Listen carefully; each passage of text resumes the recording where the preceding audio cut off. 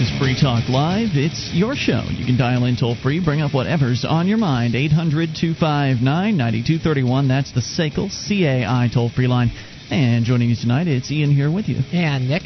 And Mark. You can join us online at freetalklive.com. All the features on the site, they are completely free, so enjoy those on us. Again, freetalklive.com. We're going to start things out here by going to your phone calls about whatever you want. That's the point of the show. Then coming up, the latest on the sad, sad tale of the newspaper industry. But first, we go to Alex in New Jersey. Alex, you're on Free Talk Live on the amp line. Hello there.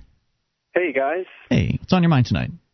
So just to recap from last night, I went to a meeting for this product called Mona V, and it's a fruit drink that supposedly has all these antioxidants in it that cure or remove free radicals from your body, and they want me to put up some capital to join their network of distributors. Sure, and then you can recruit three who'll recruit three who'll recruit three, and you'll be a multi-millionaire in just a short period of time.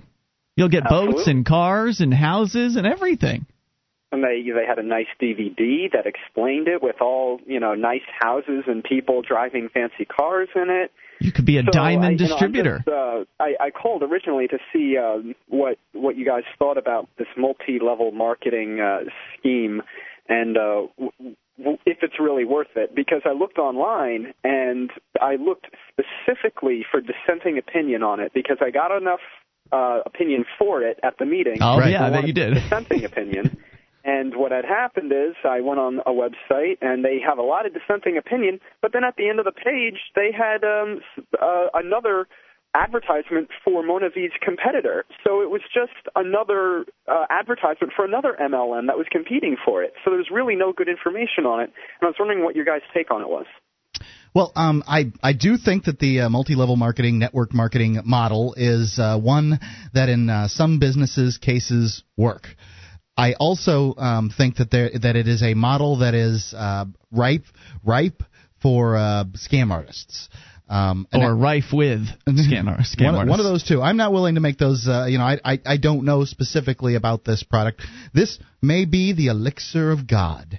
I don't know, and I'd hate to run someone off from this power juice here, but I think I don't like some things about multi-level marketing, especially ones that require you to put up a certain amount of money to join. That bothers me the most. What are they wanting you to do? Come in at a certain level of commitment? What exactly are they looking for from you as far as capital? Well, the way it works is you would buy your little starter package, and it would contain 8 bottles of the stuff at around $200. And you can pick which package that you want to buy, but everyone buys the 8-bottle one, and it's priced so that you get 4 free, and you take 4 for yourself and you try it out, and then you give 4 to other people to let them try it out. Now you don't get any money initially.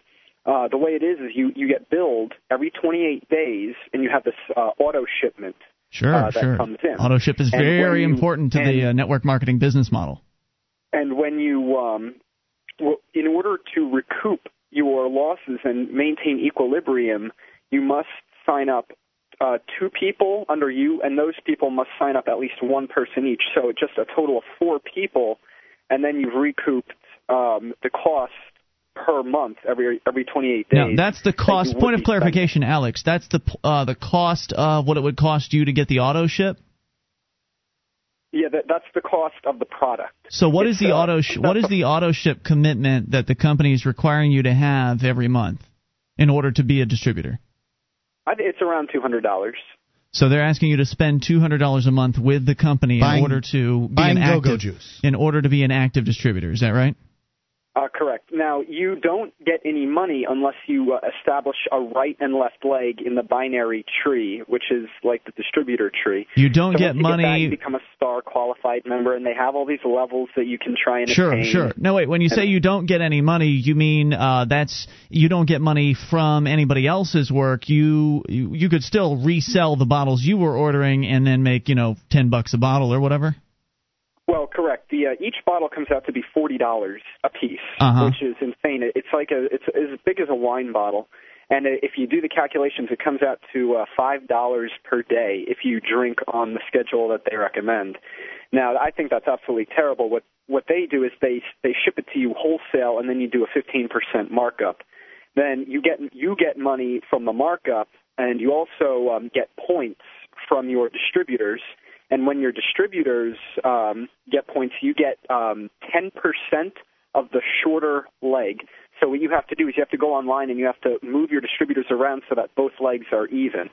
You get that's a annoying. certain amount of points, and once you attain that certain level of points, you move up to the next pay scale. I think that having had experience in network marketing myself, I joined a company. Same here. Right, I joined a company when I was 18. I think it was 19, and somebody came into Kmart where I was working, and they prospected me for this. And basically, the main product that they had was a magnetic product. And so he comes into Kmart with these little magnetic insoles, and it's dead. It's like nighttime. I'm not doing anything. And so, this guy's basically going to stores looking for salespeople because he wants to recruit them. And he, not knowing all of the things I know now about network marketing, he takes these insoles out of his shoes, right? And he puts them on the ground, and he does this little strength test. I'm going along with this because I'm intrigued by what this guy is doing. And so he does this little strength test thing where you hold out your arms, and he pushes down on them, and then you step on the insoles, and you hold out your arms, and he pushes down on them, and you supposedly have more ability to resist when you're standing on the insoles, right? Now I believe that this is just a placebo effect and nothing more. If he wasn't just pushing harder the one time than the other. Yeah, well, anyway, it was very kind of a powerful experience for me, so I kept going and through their little process, and I went to one of the meetings like you went to, and I signed up as a distributor and, bought the products and spent probably about $6,000 over the course of the time that I was doing this. Once you get in, there's the monthly amount that you have to spend. In the case of the company I was in, it was $100. You have to spend that money in order to keep your distributorship active. So basically, if you don't spend that money, you don't get any kind of commissions at all. You don't even have a chance at getting commissions. So there are a few MLM companies out there that aren't structured where there's a monthly minimum, and I think those are the ones that are a little bit better than the rest of them. But if they're demanding that you spend a certain amount of per month just to have the ability to essentially represent their product, that's really questionable to me right there. I've got two things here that are just going to make you flip out. The first one was I asked them a lot of questions that they had trouble answering. I asked the one was in light of the economic downturn, what has Mona V experienced as far as sales loss, etc., due to it? And they said that it's insulated from the market because Mona V's network creates its own economy, they told me. The hell's that gobbledygook? I was completely flabbergasted by it creates its own economy, but they're still using the U.S. dollar. So it's just I was perplexed by it. And well, the people who point of information here, the people who get into network marketing are not experts in general on the products that they're selling, and they're certainly not experts necessarily on the economy or anything else, and are usually not authorized to speak on behalf of the company that they're actually the products that they're representing. They have a very set range of responses that they can make to your questions. You can hustle your friends and family, but you aren't allowed to speak for the company.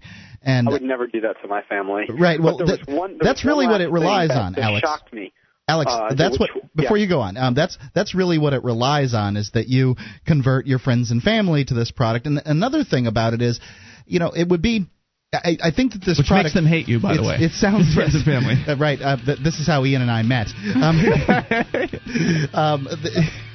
This sounds like a product for older people that might benefit from the vitamin-rich goodness of this go-go juice, and perhaps not for a younger guy, so then you wouldn't be speaking necessarily from experience. There's much more to say on this, and plus I don't know what Nick's experience has been with MLM. Maybe he'll have I haven't been involved with it because I've heard it's a bad idea. We'll come back with more. Alex, hang on. This is Free Talk Live.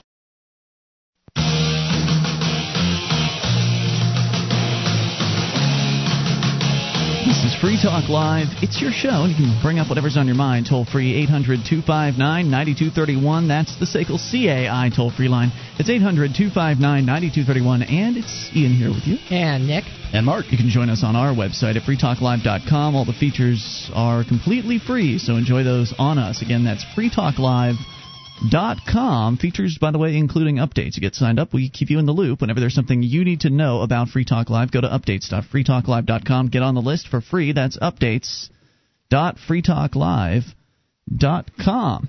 And do you have a company that needs to try something new in the area of collections? SACL CAI does collections, early outbilling, and they purchase charged-off receivables.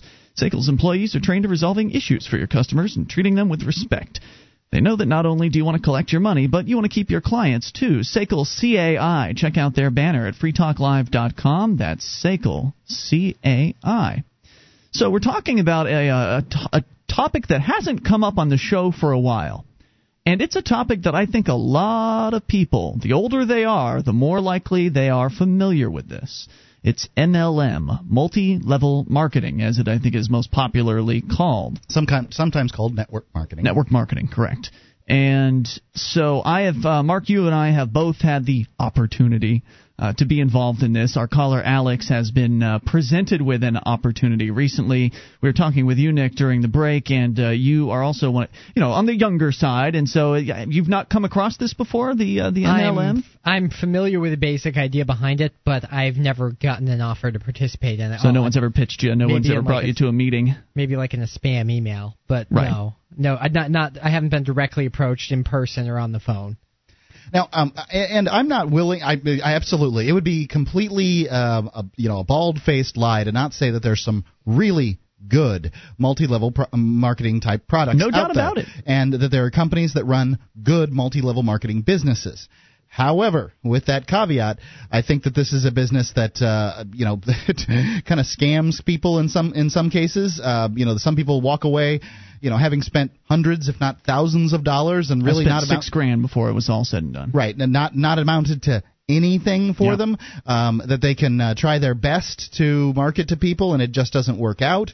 Right, and to me, when I'm presented with a product, usually through advertising and then the opportunity to purchase in a store, the company has done all the outlay as far as me getting there, and then I decide to buy it. They put the money out to advertise. They put the money out to approach the stores and get their product marketed and put on the shelves, and they put the investment in to get the return down the line. And that to me that seems a more fair way to present one's product to one's customers. And secondly, there's the employee aspect. If I'm a salesperson and I'm brought on board, generally I'm given money.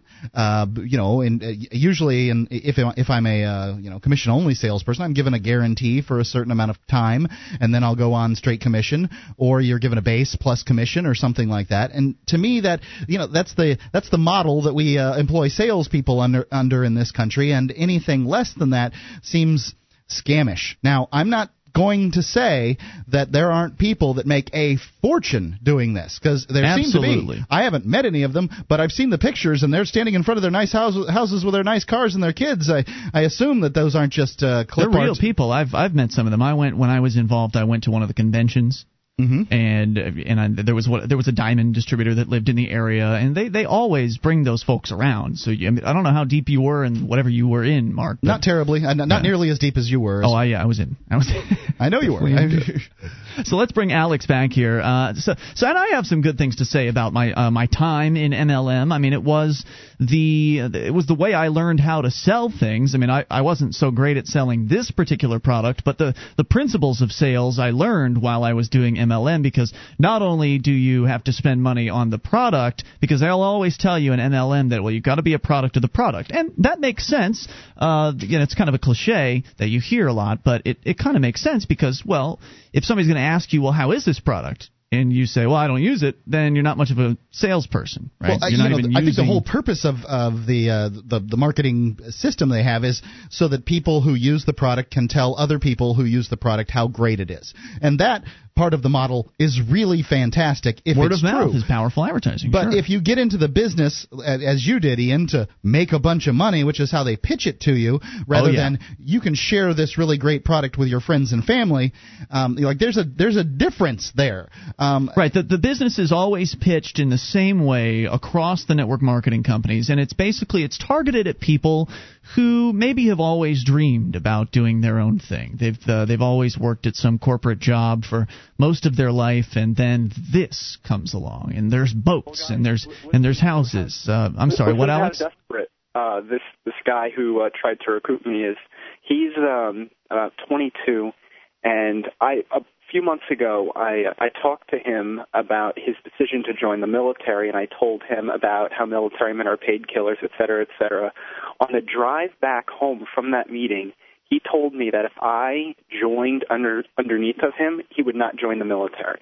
That is how desperate. Wow, he is desperate. How many distributors does he have? Well, he took me to the meeting of the people above him because because it's a binary system. He doesn't make any money until I join under him because he has one person and he needs the other leg. So he has one distributor but not another one? Yeah. He has one but not another one, so he needs you to start making a paycheck. Correct. Now, just because he gets that paycheck doesn't mean he's not losing money. Once I get one person under me, and once the other person gets one person under him, then he reaches equilibrium. The house that I went to was a bunch of these fire department members, and really? These fire department members, they stick together, and they were all in it. The whole family was in it, and this kid that graduated high school, he was one grade above me, was making $52,000 a year, and I saw him in the hallways and never spoke to him, never talked to him, and I didn't expect him to be making that kind of money, and he just right out of high school, you know? He's making $52,000 a year on selling this product? Correct. Well, again, it's as Mark said, some of these products are great products, and the companies, some of them have been around and doing business for a long time in multiple countries, and there are success stories all over the place. And if you've got the tenacity and the product is good, then it's certainly possible to make money at network marketing. But I want to just touch back on the kind of the scam aspect of this, because.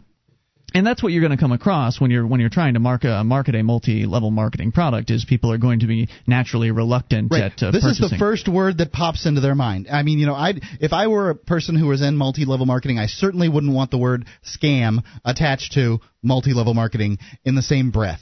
But these are the thoughts that people have when sort of thinking about these things, and so you really, in all honesty, you have to approach these. I want to come back and discuss this more. Hang on, Alex. And if you've got a story, perhaps you were at one time involved in MLM or network marketing, and maybe you made it work. If you made it work, you're probably still involved. But maybe, you crashed and burned. Maybe you've got something that you want to share with Alex. 800-259-9231. What was your level of involvement, if any whatsoever? 1-800-259-9231. Did you have a friend or family member that tried to recruit you in, and then they ended up crashing and burning? Tell your story, because there's a lot of crash and burn stories when it comes to the MLM industry, and that's what I want to come back and touch on, is who they're targeting and what usually ends up happening with most people that get involved in this business. More coming up. You take control of the airwaves. This is Free Talk Live. Are you moving to New Hampshire for the Free State Project? Maybe you are already here and need to find a place to call your own. Mark Warden, the Porcupine Realtor, will help you find the perfect property. Do you want a home with 50 acres of land? How about an income-producing building? Perhaps a cabin on a lake or a condo in an urban area. Invest in liberty and property. Contact Mark Warden, Porcupine Realtor. See his banner ad at freetalklive.com. This is Free Talk Live. You can bring up whatever's on your mind. The toll-free number is 800-259-9231. That's the SACL CAI toll-free line. And you can join us on our website at freetalklive.com. We've got a wiki with over 1,800 pages created by listeners like you. Just go to wiki.freetalklive.com. Get interactive for free. WIKI, wiki.freetalklive.com. There are lots of reasons that you might want to hide your valuables around your home. Asset forfeiture, bank failures, burglars, ex-spouses, housekeepers, your kids. Stash Your Swag, S-W-A-G, StashYourSwag.com gives you more than 100 common places around your home, most with little or no modification, and any of the modifications cost less than $50. StashYourSwag.com, and it's an ebook, and it's less than $7. StashYourSwag.com.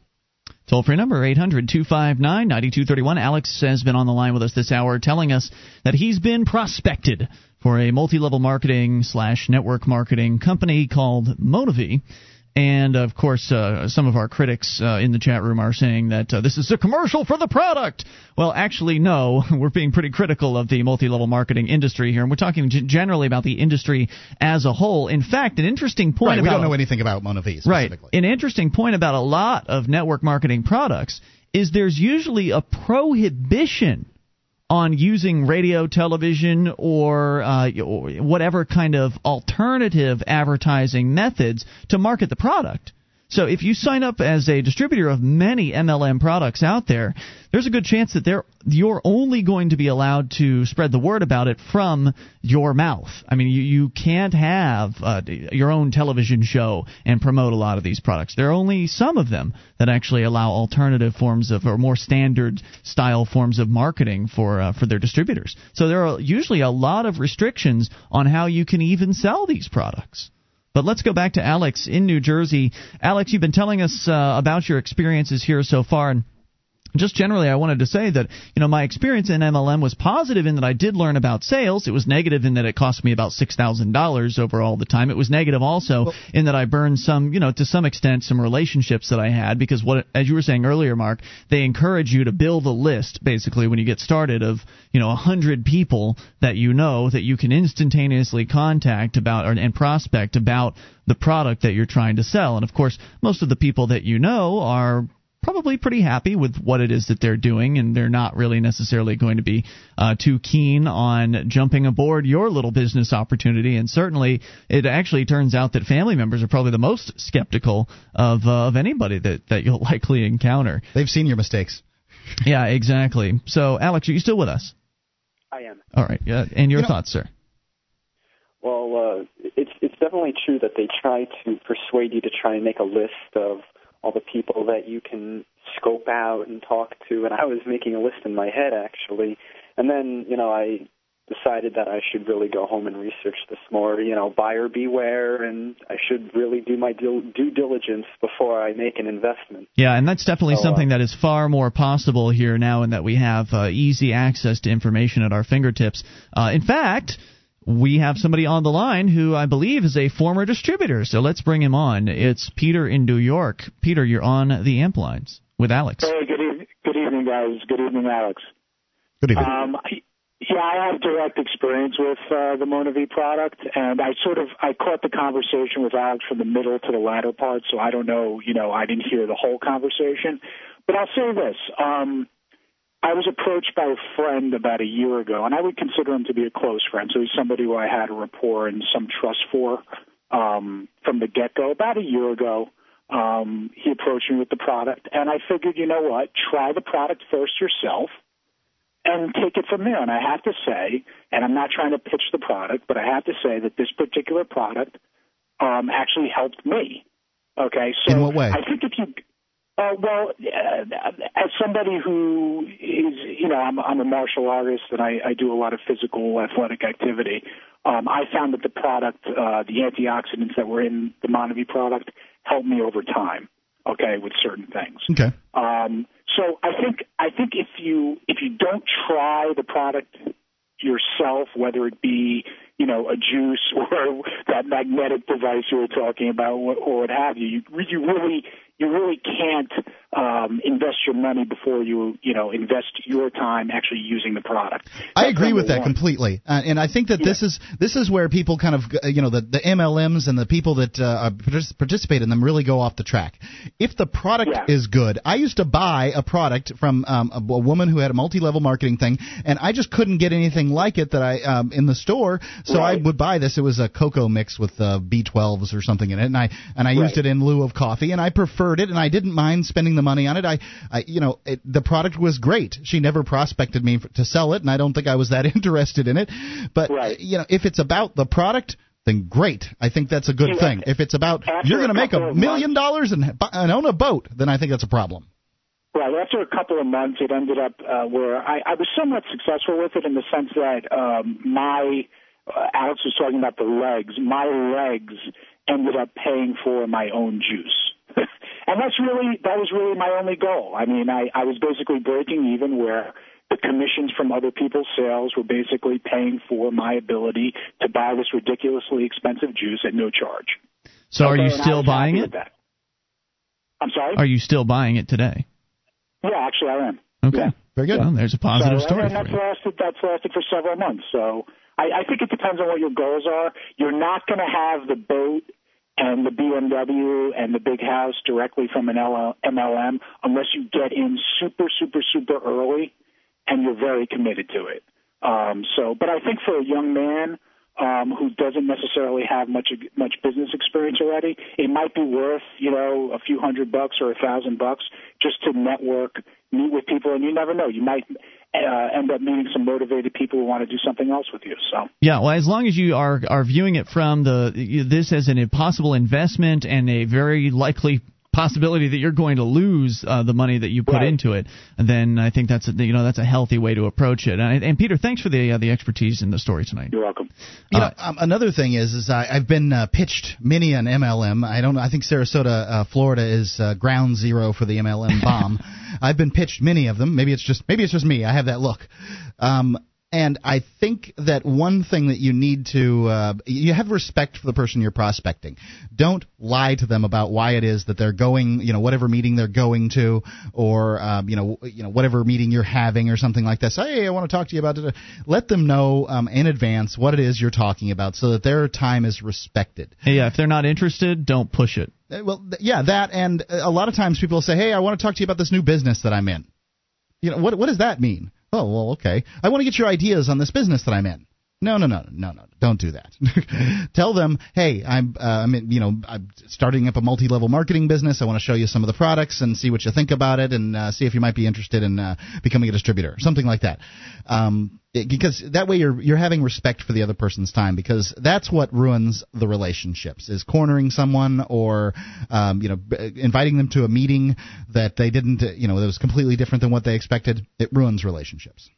Just looking here at Wikipedia, criticism of the MonaV product includes that the health benefits are obviously not proven, and the product is exorbitantly priced relative to more cost-effective conventional antioxidant-rich foods such as blueberries, raspberries, and pomegranates. So basically saying, there's go get yourself some blueberries and eat those. There are a lot of, understood, there are a lot of berries out there that you can get a lot of antioxidants from. Some people like these. I've had wolfberry juice. My wife was buying that for a while, and supposedly some of the similar benefits. I never noticed any difference in my life from taking it. But hey, I'm not doing extreme martial arts either.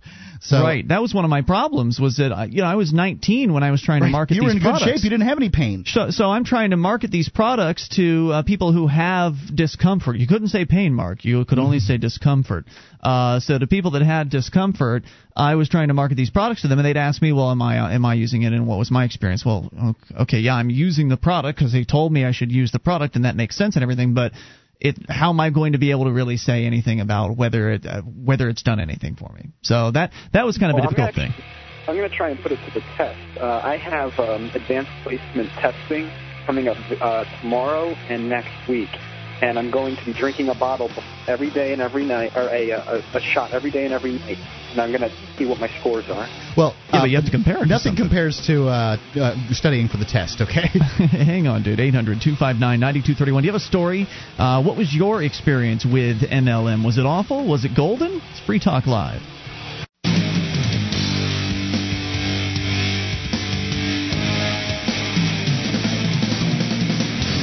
This is Free Talk Live. It's your show. You can bring up whatever's on your mind. Toll free. 800-259-9231. That's the SACL CAI toll free line. Talking about multi-level marketing right now. If you've got a story you want to share with us about your experience, we'd love to hear from you. 800-259-9231 is the SACL CAI toll free line. And it's Ian here with you tonight. And Nick. And Mark. Join us on our website at freetalklive.com, where all the features are totally free. And if you like the show and you want to help support Free Talk Live, what you can do is shop with us at amazon.freetalklive.com. That's amazon.freetalklive.com. Now, when you enter Amazon through that link, Free Talk Live will get a percentage of your purchase. Now, it's not like MLM. This is direct sales, so we don't recruit anybody else in, and we don't make a percentage off of anybody else that becomes an Amazon affiliate. It's just direct sales percentage. So do your shopping there at amazon.freetalklive.com, and we'll get a cut. Now, we're talking about multi-level marketing, also commonly called network marketing. It's something that people, as they tend to get older, tend to be have a much higher chance of encountering. Whether it's in the form of Amway, and I don't even know if they're calling themselves that anymore. I think they've rebranded as Quickstar, simply because Amway, which is the largest network marketing company in the world, the last time I checked, simply because Amway has just burned its name. There's just so many people out there that know the Amway name, and I don't know that it's necessarily Amway that did it. It could very well be the distributors. A lot of people who are, go into this overzealous, and it's just as I was talking about before the break. Some people will. They won't be entirely upfront with the people that they're meeting with, and it can sully the name of the product. I think that Amway, provides a really great service for some people, especially if you're sort of in a rural area. You can get everything you need delivered to your door. That's nice. And there's no doubt, as you said earlier, Mark, that a lot of network marketing products are very, very good products. The quality and the various different aspects of the product are good. In many cases, network marketing products tend to be overpriced, and that's just my observation. Not that I've looked at a whole bunch of them, because there are a lot of MLM companies out there. But I mean, if you compare like a vitamin product to a vitamin that you get at a Walmart or a Target or something like that, it's going to be a lot more through the network marketing program. Now, the network marketers will say that that's because, we have to pay everybody at the different levels, because each distributor in the chain is getting a percentage basically off of their lower level distributors' actions, and so that's the excuse that they make. And of course, they'll talk about how their product is of better quality and et cetera, et cetera. And maybe it is. Maybe this juice that he's looking at marketing is really the magic juice. Maybe it's not. Maybe it's no better than going and buying just blueberry juice or something like that from your grocery store. Do they sell blueberry juice at the grocery store? There's a pomegranate juice that I like to get. It's very tasty. But of course, it's mixed in with other juices, and so is this. But I'm not here to really analyze this one particular product. I want to talk about don't know anything about it. Right, multi-level marketing in general, and of course, Alex is doing the right thing. He didn't jump into this, and I'm sure it was tempting, right, with all the boats and the cars and the money that they flash around. He didn't jump in. He's doing due diligence. He's calling us. He's looking on the internet, and in fact, there are websites. Apparently, one of them is, according to Newsweek.com, that actually did a feature story on this particular company. There's a website called purplehorror.com, which is a discussion website dedicated to this, where outraged distributors and perhaps more level-headed juice fans trash on the purple elixir. But then, you go back to Alex, who's still on the line with us from New Jersey. And Alex, you said that somebody claims to be making $52,000 a year on this product. Not to mention somebody called in and said that it worked great for them. So how do you decide what to do here? Well, every product has detractors. I was looking at some of the numbers, and I believe in the Newsweek article that you referenced, they have over a 70% dropout rate, and that less than 1% of the people who sign up make money, and less than 10% recoup the costs. I imagine that's pretty standard across MLM. My question to you, with those numbers would be, what's the difference between other MLMs? I have no clue. I haven't really researched any other MLMs except for Mona V. Right, and you see, this is sort of my complaint about the multi-level marketing business model. I don't like the way that they go through people. They invest nothing in their employees, or their whatever they call them. You have to associates. Do the investing. They require you to buy stuff.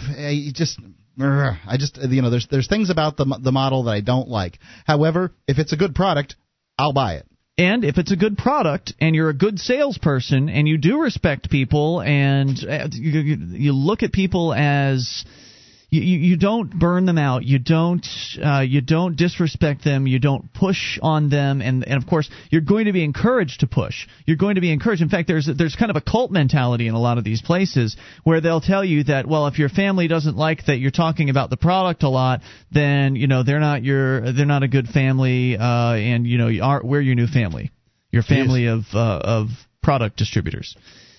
So don't burn any bridges. Respect what people have to say. There is a way to do this business and be successful at it, but be going into it with realistic expectations. Good salespeople are not hard sellers. Good salespeople manage to. They work with their customers and they give them what they want. And he was saying that you've already experienced a desperate MLM guy. The guy that's trying to bring you in is desperate to bring you in and is acting that way. He's claiming he's not going to join the military if you join as one of his distributors. That's not a good sign to me. But nonetheless, let's talk briefly about the way these companies work and who they sort of prey on. Yes, there are success stories, and yes, the products are good. But the way most of them work is they flash a bunch of money around. They they show boats and cars and nice houses, and they show the people that have them. So they're real, true stories. There's no doubt about that. Because you can make money, but they flash people with this money and this sexy selling point of you could have your own business. And who doesn't want that? Who doesn't want to set their own hours? Who doesn't want to own their own business, make their own choices, make their own decisions, to no longer have a boss? And that's the sizzle, that's the sell to network marketing for people that have been working in the corporate world and have had a boss forever. Yeah. This sounds great. They know how much that stinks. Right. So let's jump in. And you're right, Alex, most people don't look at the other network marketing opportunities that are out there. They're just analyzing this one. And so they'll jump in, and there might even be a better product out there or a similar product with a better compensation plan. I can tell you this isn't the only acai juice berry. What's the acai berry? This isn't the only one in the network marketing industry. So there may be 3 other companies marketing a similar product. Some of them might have even been around a little bit longer, and the compensation plans might be better. You don't know. But the people that are getting into this, they don't know all of these things. They just see, money. I can make money. I'd like to make money. I'll jump into this. Okay, so I've got to pay $200 a month because that's what your compensation plan is. In order to get even a chance at making a commission, you have to pay the company a $200 a month fee. Now, they send you product for that, but you have to get $200 of product delivered to you every single month in order to even make any commissions off of people that you might happen to recruit in. And so people come on board for these things, and that's a $2,400 a year commitment. Now, a lot of people don't have a whole lot of money saved up, so typically what happens is $200 a month. I mean, that's the size of my car payment. Yeah. I mean, that's a pretty serious commitment. It absolutely is, and it's usually people that don't know what they're doing when it comes to sales. So they're coming in because if you're a good salesman, you probably are already working somewhere making good sales. So most of the people that come into this business, whatever the business might be, have no idea what they're doing. They're coming in, they're excited by the sizzle. Right. They come in, they spend all this money, and a year down the line, they've got very little return on investment. Maybe it's because they didn't do the business right. Maybe it's because of who knows. Well, if they're not good salespeople, they're not getting good training, then then it's hard to go out and talk to people. It's hard anyway. Yeah, even when you're hard. Doing that kind of cold calling. Oh my gosh, that's the coldest of cold there. So, Alex, I mean, your thoughts on that? Essentially, that's why there's a 1% success rate. It's because people get taken for a ride, essentially, and then they determine that, this sales thing isn't for me because sales is tough. If you can sell, then it'll be great. But if you're not confident in your ability and you're not willing to put the time in and the effort in and apparently the $200 a month in to have the opportunity to sell this product. I disagree that sales is tough. I'm of the opinion that sales is very, very easy, and if it's not, it might not be you, the salesperson. Sales is follow-up, listening to people, It's the no's that are tough, Mark, and you know that. For a new salesperson, no's are a tough thing to deal with. I'm not saying you can't deal with it. I'm not saying you can't learn how to be a good salesperson. I'm not saying sales is difficult in that it's not simple. Sales is a very simple process, but when everybody's telling you no, it can be a very difficult time. It can be a hard time for somebody who's new to the concepts. So, Alex, hey, you know what? Thank you for the call tonight. Let us know what you end up deciding on this. I would rather spend the money on the AMP program. Well, thank you for that. I appreciate it. Thank you for the call tonight. Put it towards yourself, though. That makes more sense. Hour 2 is coming up. Still want to hear from you. If you've got a story about multi-level marketing, network marketing, you want to share your story, feel free. Or bring up anything. It's Free Talk Live. Would you like to help others find Free Talk Live? You can help us advertise, market, and promote the show at amp.freetalklive.com. Consider becoming a Free Talk Live amplifier now for $3 a month and get some cool bonuses at amp.freetalklive.com.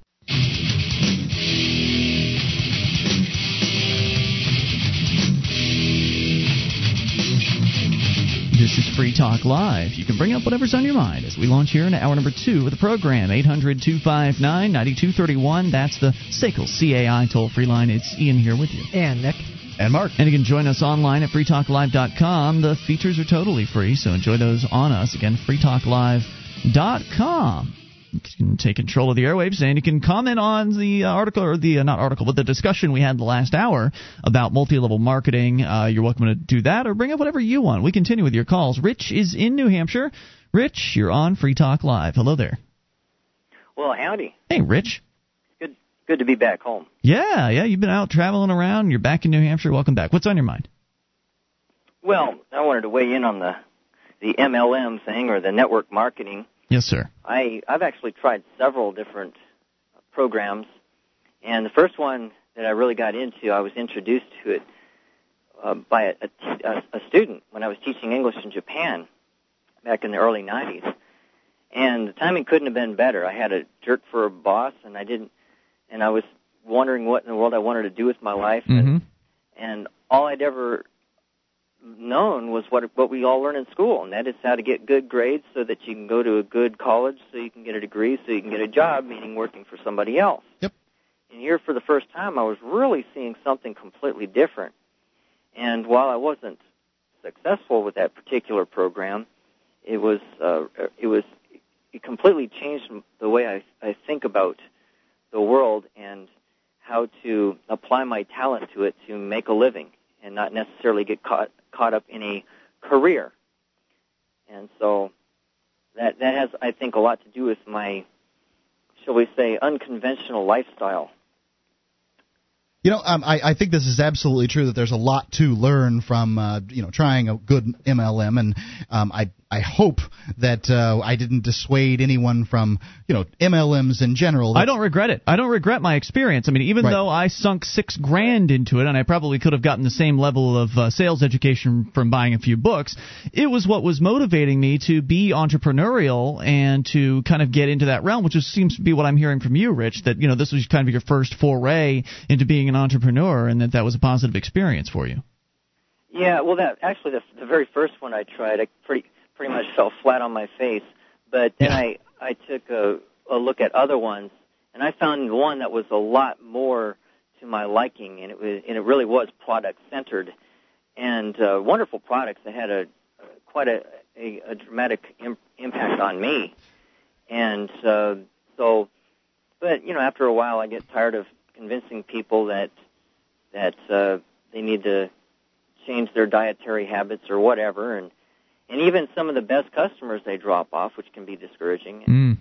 In recent years, I've been tempted to try it again. Every now and then something will come along, and I go, wow, that looks really good. But, of course, one of the changes that I've made in my life is I don't use a Social Security number, which I call a slave surveillance number. Yeah, you're not going to be able to sign up without some sort of tax number with I think, all of these companies. Right, yeah. So that in and of itself is a good enough reason for me to not to get back into it. But there's plenty of ways to make money outside of the network marketing industry, that's for sure. But there are a lot of ups and downs, and it's mostly downs. But then again, isn't that true of most businesses? I mean, look at the restaurant business, for instance. It's well known that people that go into the restaurant business, 5% of them make it past the first year? No, I don't think that's the number now. Isn't it 1% to make it past 5 years? Yeah, not only that, but they're investing a lot more than just a couple $100. That's true. Yeah. No doubt about it. So, all right, Rich, any other thoughts? You guys, I had some other ideas, but you guys pretty much touched upon it, that there really are good products, and if you go into it with the right attitude, if you go into it thinking that you're going to make a whole boatload of money, you're just setting yourself up for a letdown. unless you get really lucky. But if you go into it loving the product and learning and meeting interesting people and getting some good training and whatever, I say go for it. Yeah, and that's what I said from the very beginning, is it's about the product. If it's about anything but the product, there's going to be a problem. And that's not going to help anybody, honestly. Thank you, Rich, for the call tonight. I appreciate hearing from you, and thank you for the story and the personal experience. 800-259-9231. Now, the product he was talking about, no sense in mentioning what it was again. It's already been mentioned a few times, and they certainly aren't paying us for advertising. But the product that he was talking about, as I suggested, there are probably other products out there, and it didn't take me very long to find one of them. Just as an example, you go to the purplehorror.com website, one of the first things you see is somebody else pitching their competing product. So I went to look at that one, and I looked at their compensation plans. They've got they've all got the different diamond level things and the percentages and the rebates and all kinds of numbers to look at. But one of the things that was most important to me to look at was, what do you have to pay to actually have a chance at making a commission? According to Alex, the company he's looking at, it's a $200 a month basically auto ship that you have to get on, where they send you $200 worth of product every single month, and whether you drink it all yourself or give it away or sell it, that's up to you. That's where these companies make their money, is on their distributors buying the product at these so-called wholesale rates, which of course still includes a hefty markup for all of the other vendors that are, all of the other distributors that are in your upline. Right. So your average product going to the grocery store, it's usually keystoned, I guess, is what I understand. Maybe it's less than that. I don't know, but they pay for the production of the product and the profit they need built in, and then of course the shipping, and then the grocery store needs to pay them. But when you're talking about paying all those people in that upline, that makes that can drive up the price of a product. It still needs to be moved around and shipped and produced. Yeah. It's just the only thing they're taking out of the picture is the grocery store. Oftentimes it's a cheaper way for the manufacturer to distribute their product, but certainly not necessarily a better deal for the customer or for the people who are doing the distributing. That being said, there are some of these that that do have a great business model, and I'm ready to roll out the Free Talk Live multi-level marketing ad sales campaign here. So so I was going to say, because I know Alex is still listening, that in less than 5 minutes of doing research, I found a competing MLM company selling a very similar looking product, with a fancy bottle and everything. And that particular company is doing their sales plan at $100 per month buy-in, so half the price right there. It may not be as good of a product. We don't know. I don't know. I didn't compare the products. I just saw it, and it's okay. I'd actually heard of this one because Dave Ridley's got an advertiser that's promoting their distributorship through them at RidleyReport.com. But Alex said that in order to make money at this one product, you have to have two distributors. Well, this other product, the competitor, you can start making money right away, and it costs half the amount to get involved. So 5 minutes worth of researching, and I found what looks to be a better compensation plan. Right, may not be a better product, and that would make it more difficult to sell the product with. If it's not as good, then there's a problem. And you need to go in knowing that, and it needs to be about the product. That's the first thing that I would say to anybody. This product needs to really motivate you. Let's continue with your calls. Steve is in Texas. Steve, you're on Free Talk Live. Oh, hey, guys. Hey, Steve. What's on your mind tonight? Nothing. I just wanted to talk about how I made some money off the pyramid scheme you guys were talking about. Tell us about it. This one in particular? Okay, we'll see you later. Thank you for the call. Click. I don't know why they keep bothering with that. Nobody's hearing what they're saying. So, anyway, we continue. 800-259-9231. So, Nick, after listening to all this, are you ready to run out, find an MLM company to join up and change your life? Not really, no. Start running your own business? I mean, you might be able to make money at it, but the odds seem pretty long. And to me, it's just a little suspect. The whole marketing system that it's built on. To me, it seems like if it was a decent product, they'd probably go with conventional marketing schemes. Now, maybe they couldn't take the startup costs, and the people who were behind this product just really wanted to get it out. But for the most part, that you guys have been pretty balanced on this. For the most part, what gets sold in a multi-level marketing scheme, it seems to be overpriced for what you're getting. I don't want to say it's snake oil because it might do what it's advertised to do. But as far as the consumer is concerned, there's a very good chance they could find a better product at a regular retail outfit or through some other source. So I don't know. As far as better products, I'm not prepared to say that I have found some of the best products that in the general category, the specific category from MLM companies. However, that doesn't make it necessarily the best one for you to be in business with. 1-800-259-9231. You can bring up whatever you want, share your story on this topic, or anything goes. This is Free Talk Live. You can bring up anything if you dial toll-free, 800-259-9231. That's the SACL CAI toll-free line. And joining you tonight, it's Ian here with you. And Nick. And Mark. Join us online at freetalklive.com. All the features are completely free, and they include the Shrine of Female Listeners. Dozens of ladies who've sent us their validated photo to prove they listen to the show. Head over to shrine.freetalklive.com. See for yourself. That's shrine.freetalklive.com. If you're thinking about starting a business, here's a word to the wise. Incorporate at LegalZoom.com. Incorporation can help protect you against frivolous lawsuits that could wipe you out. LegalZoom.com is fast and easy. I've done it. It is. They do all sorts of legal documents, patents, wills, trademarks. Use code FTL to save $10 off your order. It's LegalZoom.com. If you don't have a will, you can go over there. You can get one cheap. I think it's $50 with the FTL code, and you will have taken care of this problem quickly and easily, and your family will not be at the mercy of the government if you pass away tomorrow.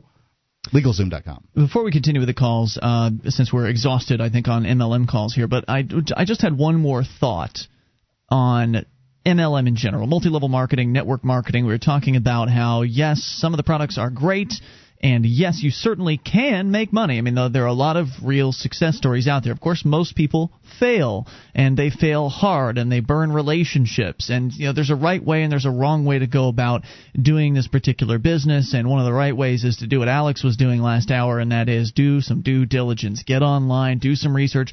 People back in the 70s and the 80s and the early 90s did not have the ability to look into things, look into these offers and these opportunities in the way that we do today. And I think that's one way that people can really take a serious look at whatever MLM opportunity is being put in front of them. But I think one of my greatest concerns, and we talked about some of the positives of this business, I think in general one of my greatest concerns about the MLM industry as a whole is the amount of damage it does to, I think, the entrepreneurial mindset. And the reason I say that is because the people they target, as I was saying before, are the kind of folks that have been involved in the corporate world. They've been working for somebody their whole life. They've never been an entrepreneur. These are a lot of the people that are attracted to an MLM opportunity because it sounds so great. You get to set your own hours. You can make as much money as you can make. It's compensation at different levels, and there's all kinds of money being flashed around, and so people get they get suckered in by all that, and they think that they can have that too. And it's possible. It sure is possible that they can have it.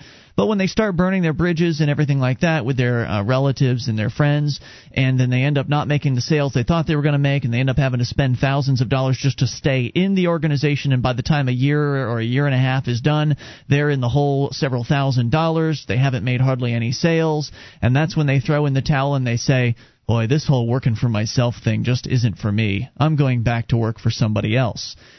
And I think there are a lot of people that end up that way. We had Rich on the line telling us, well, he tried like 7 different ones. So there's certainly MLM junkies that'll, try one, then try another, then try another, then try another to see Junkie isn't the nicest term. Which shoe fits. But I think most people get disillusioned with the whole occasion and end up just kind of going back to a job job. And that was one of the reasons they quit for the MLM thing in the first place, was to try to find their own way and be an entrepreneur. And I think it's dangerous because of that. And also, if you look at the way some of these companies are run, you mentioned a couple of companies, Mark, Tupperware and Avon are two of the most successful multi-level marketing companies out there. Tupperware, of course, makes the things that you store food in, and Avon sells from New Hampshire beauty products. I didn't know that. Yeah.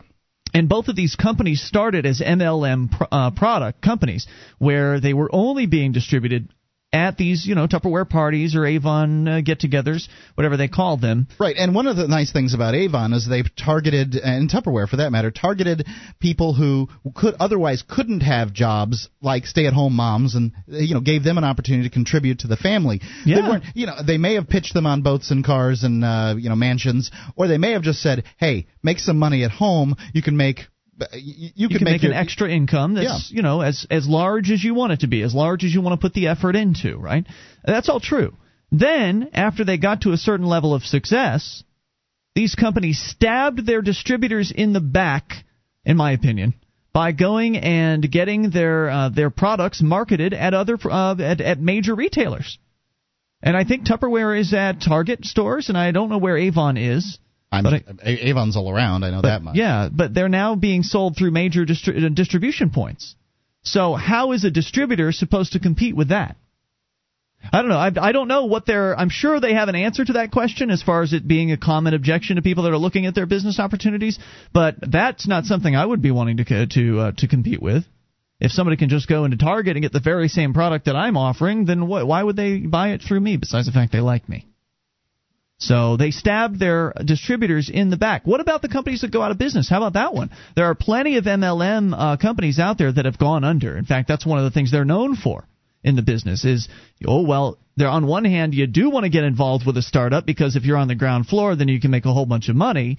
But on the other hand, if you get involved with a startup, then there's a good chance they're going to go under the next year. There seems to be a lot of gambling going on here, and when you compare it to a regular job, you don't for a regular job you don't have to invest much except the gasoline to get there and perhaps the clothes to wear while you're there, and they give you a paycheck every month. Compare that to what the MLMs do, and you can see that there's some distinct differences. Well, now of course there's going to be risk in any entrepreneurial activity. I mean, there's going to be risk, and people should enter into it knowing that. But one of the problems with this particular form of entrepreneurial activity is you're not really a true entrepreneur. It's sort of an illusion of being an entrepreneur. You're kind of halfway there because you're still working for the company. You're still following their rules. You're marketing their product. You're behaving as an independent distributor. You're not really an entrepreneur. In that, an entrepreneur, I think a true entrepreneur is somebody that finds a way to provide a product or service to the marketplace on their own. The guy that trotted out this product is the entrepreneur. He's the entrepreneur, exactly. So this is kind of like entrepreneur training wheels. And it's good for that, in my opinion. It's good to get people, used to doing things for themselves and excited about doing things for themselves. But I think the other side of that coin is that when they crash and burn, as most people do in network marketing, as most people do when they start their own businesses, when they crash and burn, they may believe that just being an entrepreneur is not for them, when in fact they weren't really an entrepreneur to begin with. So if a company goes out of business, let's say you've been successful. Let's say you get into one of these brand new upstart companies like the one he was looking at. It started in 2005. That's pretty new on the scale of things. So let's say you get in and you do start making $50,000 a year as his friend claimed to be making. And then next year, they go out of business. Let's say you made $1 million a year as like a top diamond level distributor. Then they just go under for whatever reason. Maybe most people just weren't doing that well with it, or somebody at the business was scamming. A lot of times the FDA or some other government agency will come in and shut these businesses down for making false claims or making claims that they illegally were not legally allowed to make with the products. Maybe the claims were true, but the FDA will come in and shut them down. So there you have this downline that you've spent years building. And you've got all this money coming in, and then all of a sudden one day the company goes out of business. You weren't really the entrepreneur. You were working for them. So keep that in mind, too. And your downline wasn't really your downline. You created it for the company, and then the company either went out of business or whatever. And this is kind of the thing that I always thought of as a salesperson is, they tell you, you've got your list as a salesperson, your exclusive clients or whatever, but they're not your clients. They're the radio show or station's clients. Mm-hmm. And, they're only yours if you built them. Yeah, and as long as you stay there, then you get to tend to them. But if you get blown out the door, they're not yours anymore. So think about these things as you face the inevitable MLM pitchman that comes into your life. 1-800-259-9231. It's a business, and it's risky, and that's okay. Think about that if you go to work for Clear Channel, too. They just blow out a bunch of salespeople.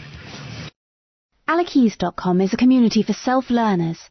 At Alekeys, you'll find tools to help you connect with people learning the same things you're learning, tutor other community members, and to make contacts that can help you find jobs. You can also earn money by sharing your know-how with others and contributing quality content. Visit Alekeys at alekese.com. Again, that's alekese.com.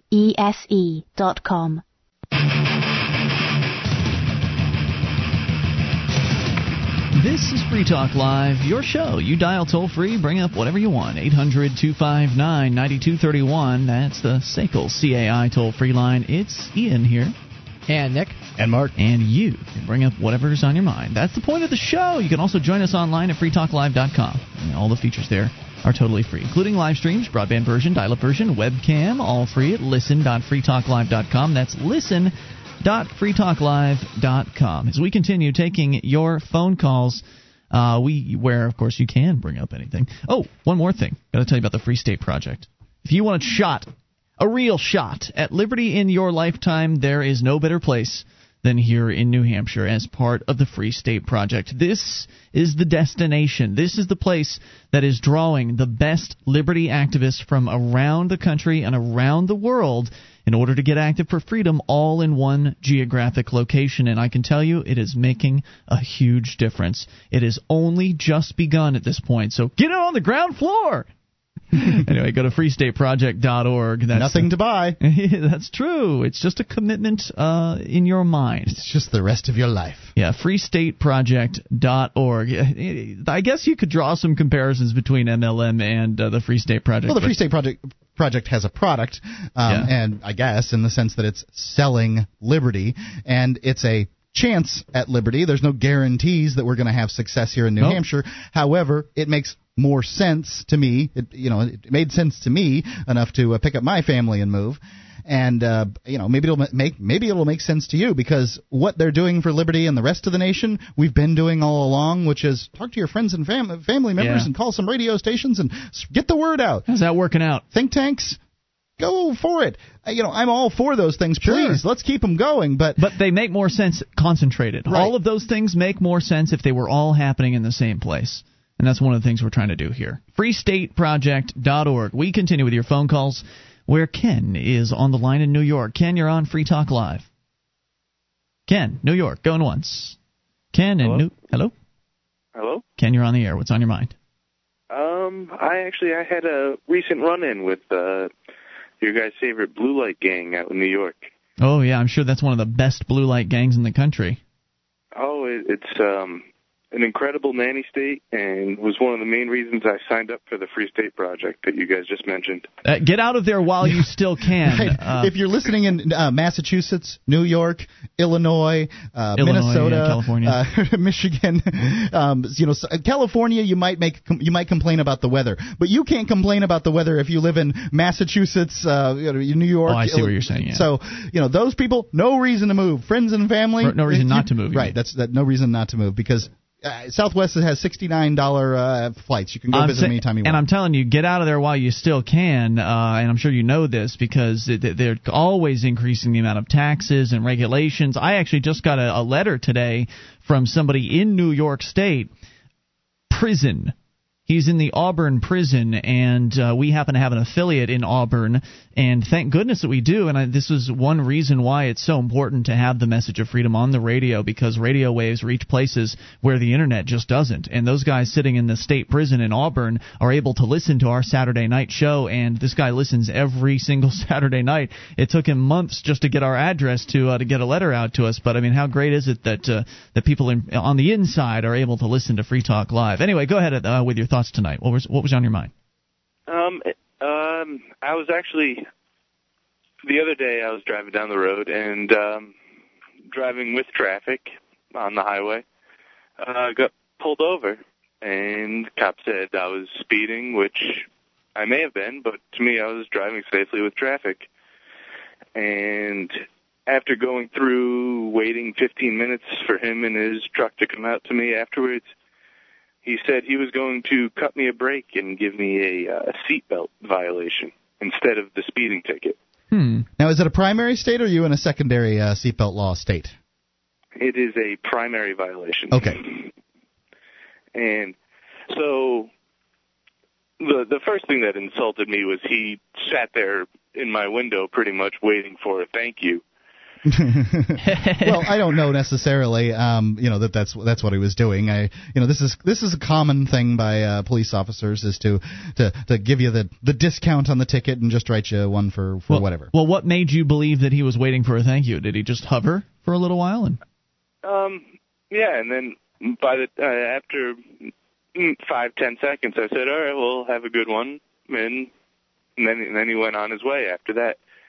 But I was thinking about it. I got this maybe 3 days ago, and I was thinking about it, and it seems to me it actually discourages people from challenging the violation. Yeah. In what way? I've talked to a few people about similar incidents, and they said typically the officer also files the speeding ticket behind that violation, so if you do challenge it, then at that point they will say, okay, well, we'll switch the violation, and here's the speeding ticket that you should have gotten. Really? That I've never heard of, but I believe it. Nor have I. And I this is just all hearsay, so I don't know what merit it has to it. But also I was driving an out-of-state vehicle, so I know I was targeted for that. Okay. But the thing is that, to me, I find it very difficult for me to send in a letter pleading guilty to a seatbelt violation that I know I was not guilty of. Why weren't you guilty of it? I had my seatbelt on. Even what? I'm opposed to the seatbelt laws completely. And but you're not opposed to living through an accident. Oh no! Right. It's I wear my seatbelt through my own free choice. Right. Right, but what you're saying is you were speeding, and the cop was going to give you a ticket for speeding, then decided to cut you a break and give you the lesser amount of fine, which would be a seatbelt ticket, even though you were actually wearing your seatbelt. Do you happen to know if it's going to affect your insurance to get a seatbelt? Is the seatbelt violation a moving violation? I don't think it is, but it is not, and it doesn't put a point on your license right. in the states that so do the that. Insurance company wouldn't.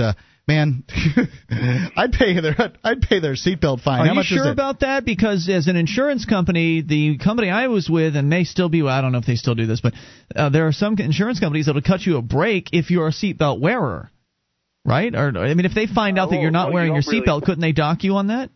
Well, you don't have an option anymore anywhere in the country, whether or not you're a seatbelt wearer. Except you do. You do in New Hampshire. I thought they just passed the seatbelt law in New No, Hampshire. it's been tabled. It hasn't passed yet. They're trying very, very hard, so you're almost right. But as of today, you are wrong.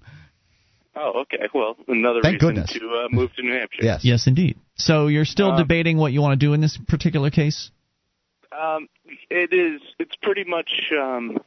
I don't want to plead guilty to something that I'm not guilty of, but I don't want to be thrown under the bus for a higher fine that I can't argue with. You're a member of the Free State Project? Yes, I am. I signed up in January. Pay their fine and move to New Hampshire.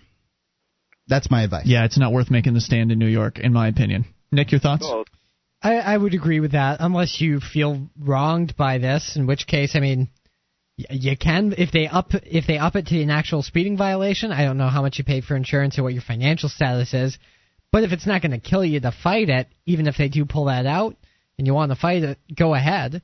I mean, Just remember that the fight doesn't stop with the fine that they give you. There's going to be an ongoing fine from your insurance company and increased rates. No, another question I had was, do you guys know, do they put on courtroom charges or legal charges along with that if you challenge it? Not that I don't know what the rules are in New York, but that's a very realistic possibility. Good luck out there, and let us know if you've got more to tell us on your story later on as it develops. Thank you, Ken. 800-259-9231. It would be impossible for us to give legal advice for every state. We just don't know that kind of stuff. But if it's not a moving violation, I would be very reticent to take a moving violation. If in fact the speeding ticket is backing up that seatbelt thing that he didn't do. Here in New Hampshire, I had my insurance go down from Florida as compared to Florida. Quite a bit. So incredible amount. Another reason to consider moving sooner rather than later, because you'll save money on your car insurance. Probably. Call your insurer to check that. 800-259-9231. That's the SACL CAI toll-free line. I think mine went down by like $200 a year. Free Talk Live.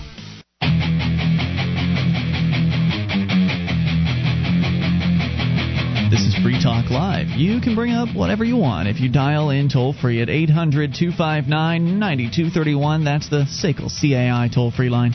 1-800-259-9231.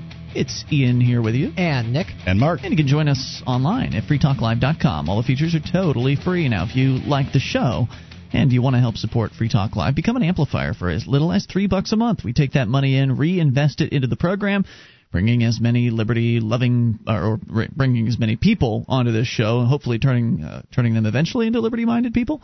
That's certainly one of the perks to this program. We can get Free Talk Live on as many radio stations across the country as possible, and as we pointed out just a few moments ago, or as I pointed out, that means that new people are going to be discovering the ideas of freedom, including people on the inside, people behind bars. Mark, you had a radio when you were in prison, right? And I enjoyed talk radio, and I appointment listened much more than I do today. I mean, I found those some shows to be very motivating, and I would listen to them every day or every evening, and so now, how getting did this letter. How did you get to? How did you work it out with the other prisoners as to what you listened to? Did you have to kind of listen to country half the time and then listen to talk radio, or like this was the rap prison? channel? I had my own radio. Really? They give you Radios your are own cheap. radio? They don't give you anything. Oh, okay.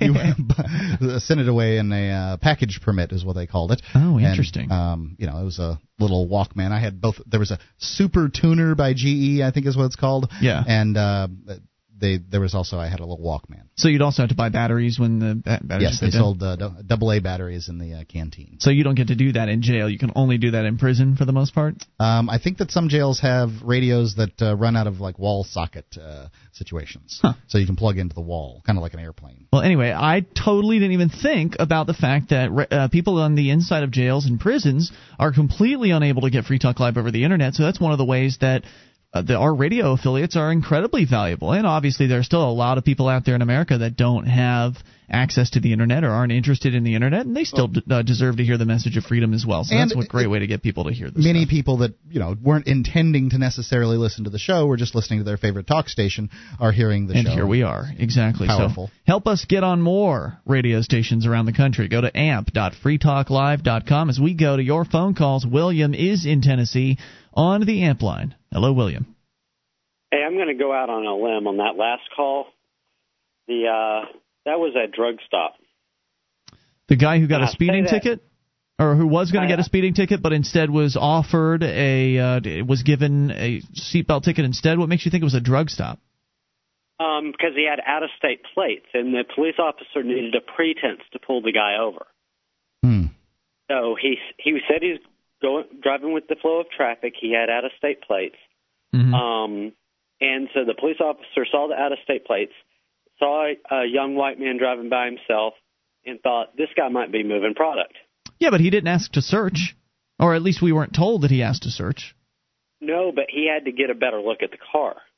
Well, if he's moving product, how's getting a better look at the car going to reveal anything? I guess if there's if it's marijuana, you're going to smell it. Right. If he's acting overtly nervous when you pull him over, you're going to be able to tell. The cops pick up on these clues. Sure, but a lot of people act nervous.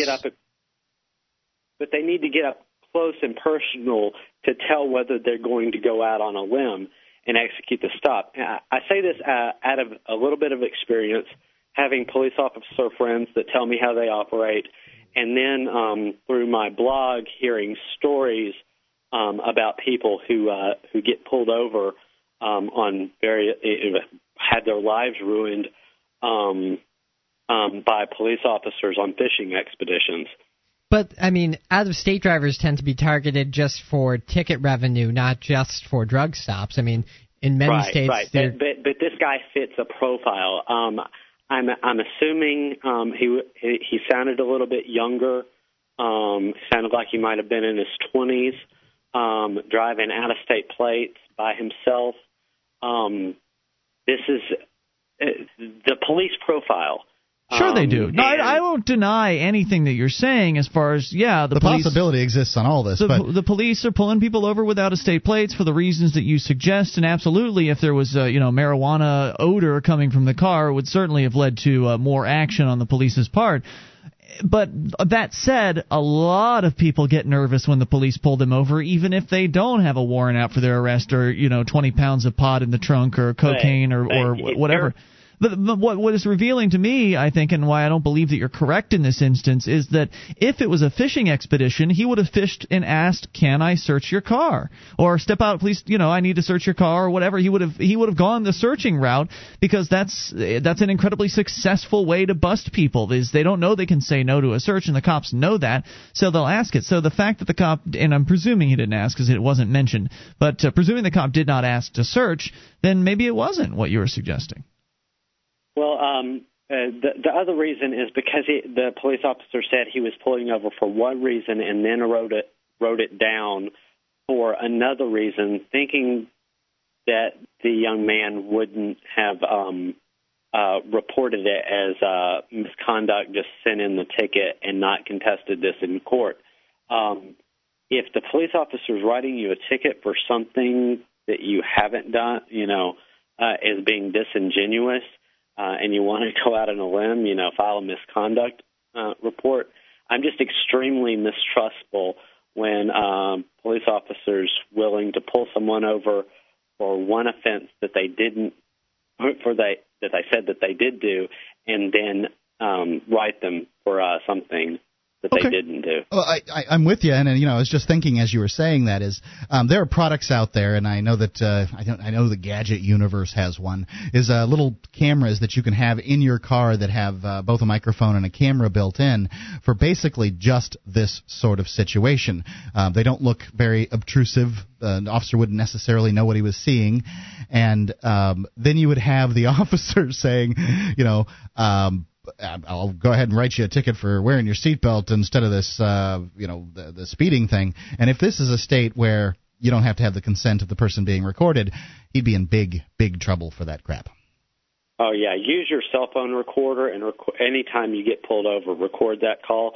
Either that or call your own voicemail or call your answering machine at home so that you get a recording of the stop. That's a good idea, but you want to make sure you understand what the situation is in your state with recording parties without their consent or without notification, because here in New Hampshire, you pretty much have to notify the people you want to record. And I'm not sure that if the police officer offers to let you out of one charge and just write you up on another one, presuming that you weren't wearing your seatbelt in the case that we were hearing, that's not necessarily going to land the officer in hot water, because they do have discretion to simply let you go. They can give you a warning. But to give you a ticket for something you didn't do?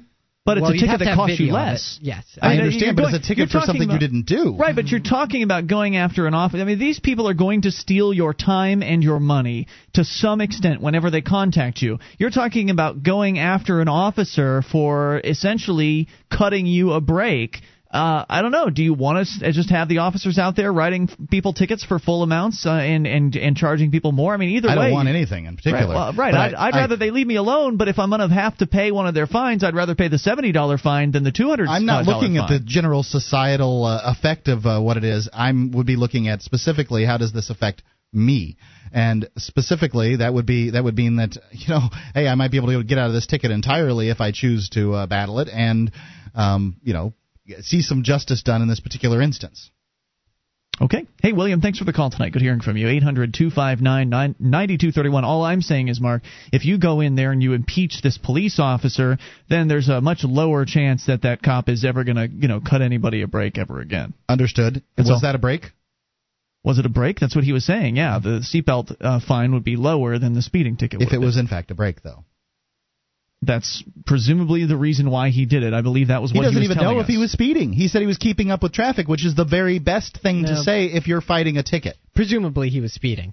Most people, if it was on the highway, if you're like me and you're going with the flow of traffic, you're going above the speed limit. I believe he said he was speeding. The most important thing you can do is maintain your vehicle in a safe fashion, and keeping up with traffic is a way to do that. And it's one of the best excuses one can use for speeding. It's not likely to get you out of a ticket. I mean, people will use it. I've seen it happen. Watched it happen. It can, but if the flow of traffic is 90 and a 55, you're probably still not getting out of the ticket. Toll free, 800-259-9231. You can bring up whatever's on your mind. Let's talk to Doug calling from Mexico. Doug, you're on Free Talk Live. Mexico City. Call me Patient Zero. I feel fine. Hey, good to know. How are things down there? they're fine. I flew down here at the time when people were the most freaked out about it, and everyone said, no, don't go. In the airport in Houston, I saw 5% of people wearing masks. In Mexico City, there was about 15% to 20%, and most people wear them only because their employees are making everyone else feel more comfortable about it. I see. I know there was a reason you were calling tonight. We'll get to that, so hang on. More with Doug. Your calls as well. Hour number 3 is on the way. You can bring up whatever's on your mind. That is the point of the show, and that's why we call it Free Talk Live. 800-259-9231. With your help, we can spread the message of liberty around the world. Consider becoming a Free Talk Live amplifier for just $3 a month now at amp.freetalklive.com. If you can't afford it, keep enjoying us for free. If you can spare the $3, visit amp.freetalklive.com.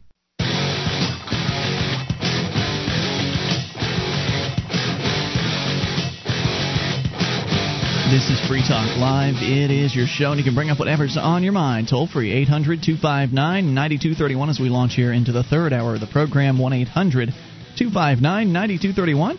And it's Ian here with you. And Nick. And Mark. You can join us online at freetalklive.com. All the features, they're free, so enjoy those on us. Again, freetalklive.com as we continue taking your phone calls about whatever you want. We'll start things out by going back to Doug, who is in Mexico City right now, where you say that you feel just great, Doug. Excuse me, I got something now. No, I'm just kidding. Yeah, I feel fine. My whole family down here is fine. No one's got the swine flu. Well, that's good to know. So what were you calling in about tonight? Well, we went on a little trip down here, and some really amazing observations I wanted to share with you. First of all, lots of cops with guns. They don't enforce any traffic laws. It doesn't seem like it anyway. My brother-in-law has been here for 3 years. Speeding, they don't give out speeding tickets. He's going 90 miles an hour down the road, down the freeways here. Then they just don't pull you over for that. There's just this unspoken rule of move over and get out of the way and keep on going. Wow. There are very few stop lights, and the ones that are there and working are ignored almost universally. That's awesome. Except for the ones that matter. And people know which ones are the important ones to obey because they're a little more dangerous. But you can't see around the bushes, or the intersection is difficult or always busy or something like that. Exactly. There's a lot of roundabouts, and my sister and brother-in-law say things like, there are just hardly any accidents at all. There are no cops enforcing these people driving straight through red lights all the time. And what happens is that people are more observant. They have to be, because their safety is in their hands. They're not complacent, like you guys have spoken about before. So that's pretty cool. Yeah, kind of neat. Yep. Now, another thing, we went to this whitewater rafting, and I'd been down here before with them. And when you go to, like, parks or amusement parks or natural beauty areas, there aren't the giant railings blocking you. Every single, possible viewpoint is gone, and your 6-year-old kid can't see anything because it's a giant fence in the way. There's like no fences, or just very few, and it's understood that if you're stupid enough to lean too far over, you'll fall and you might die. This is a cliff, everyone. That happens. Everyone, this is a cliff. You could fall off. Exactly. It says, danger, and there may be one sign, but they really understand that people will take responsibility for themselves, and it works pretty darn well. And this is a bustling city. It's not a third world country in any sense of the matter. I'm right now in a beautiful house that has gas, electricity, and everything, and it works quite nicely. Cool. My brother-in-law is so people can really take care of themselves. How about that? They really can, and those who don't, they might get hurt. But nobody sues anyone down here. Really? They understand it. It's my darn fault for leaning over too far or hitting that guy's car or whatever the case is. It's not. I don't think Mothers Against Drunk Driving is down here at all, which is probably a good thing. And isn't it true that the Mexican government is finally looking at seriously doing drug decriminalization down there? Have you heard about that? I haven't talked to them about drug decriminalization. Has that been in the news at all, Todd? I don't know if it has been or not, but I know the news about the other country that they did that in. I was looking for that Cato report myself. I don't really know. I think there's a lot of just underground hush-hush, and it's not even that hush-hush. I just don't know, to tell you the truth. I haven't got into it that much. All right, so what are the police doing there in Mexico City if they're not passing out tickets and giving people probably selling drugs citations probably. It's funny because you see a lot of cops with machine guns, at toll booths. Oh, here's something that's really interesting. The toll booths. You know what your toll goes to pay for when you go through these toll booths? The road? Your insurance. Your insurance. Yeah, that's very strange. How does that work? Road maintenance and car insurance. It's interesting that they pay for insurance oftentimes through the toll booth system. How does that work? Well, I haven't really found out for sure, but I'm assuming it's like this. You want to drive on this road, insurance is not mandatory, but if there's an accident, they want to make sure that they're not going to get sued, so they probably make part of the toll go towards insurance for your vehicle if you were to get into an accident. It's kind of an interesting way of covering that. It is an interesting. So it's some sort of government insurance policy? Sounds like it, yes. Whatever it is, it's inefficient, but what are you going to do? Very unusual. So what else do you have to share? Anything else interesting? Well, there was a lot of fire at this camp we were at, a lot of exposed fire, like tiki torches, everywhere, and there weren't any like grates around them. There was trees above them. The place could have burned down, but it didn't, because the owners have a vested interest in making sure that it wouldn't burn down and that people would be safe, and they would tell their friends about how great it is. There's a lot of interesting things like that, where there's a lot of freedom down here. And I think there's probably a lot of government corruption also, but they go hand in hand sometimes, Very interesting, Doug. I thank you for sharing that story, and have yourself a safe trip back here. Thank you. 800-259-9231. Always interesting to hear the perspective from people that are world travelers, folks that are going around the world, different countries. Gene called in from last night talking about his upcoming China trip, and Doug down there in Mexico. Of course, we also have listeners that live in many of these other countries, so always good to get some perspective. The impression I've gotten from speaking to people who travel, not just to places like Mexico, but around the world, is that in many places the government, they're still taking a lot of tax money from you, and in many cases they tax their citizenry more than here in the U.S., and they may have, their bureaucrats and their oppressive laws, but it seems like in many countries the government doesn't attempt to pretend that they're looking out for your best interests in the same way that they do here in the United States. It seems like we have a lot of nanny state programs that the government tries to justify as being for everyone's own good, whereas in other countries they will just force you to pay taxes, and they're happy if you do that. Maybe that's good. I would imagine their apparatus for finding out that you're not paying taxes is probably not as efficient as ours. I've heard that Mexico has a high rate of tax evasion. I think 25 to 30% of people down there aren't paying.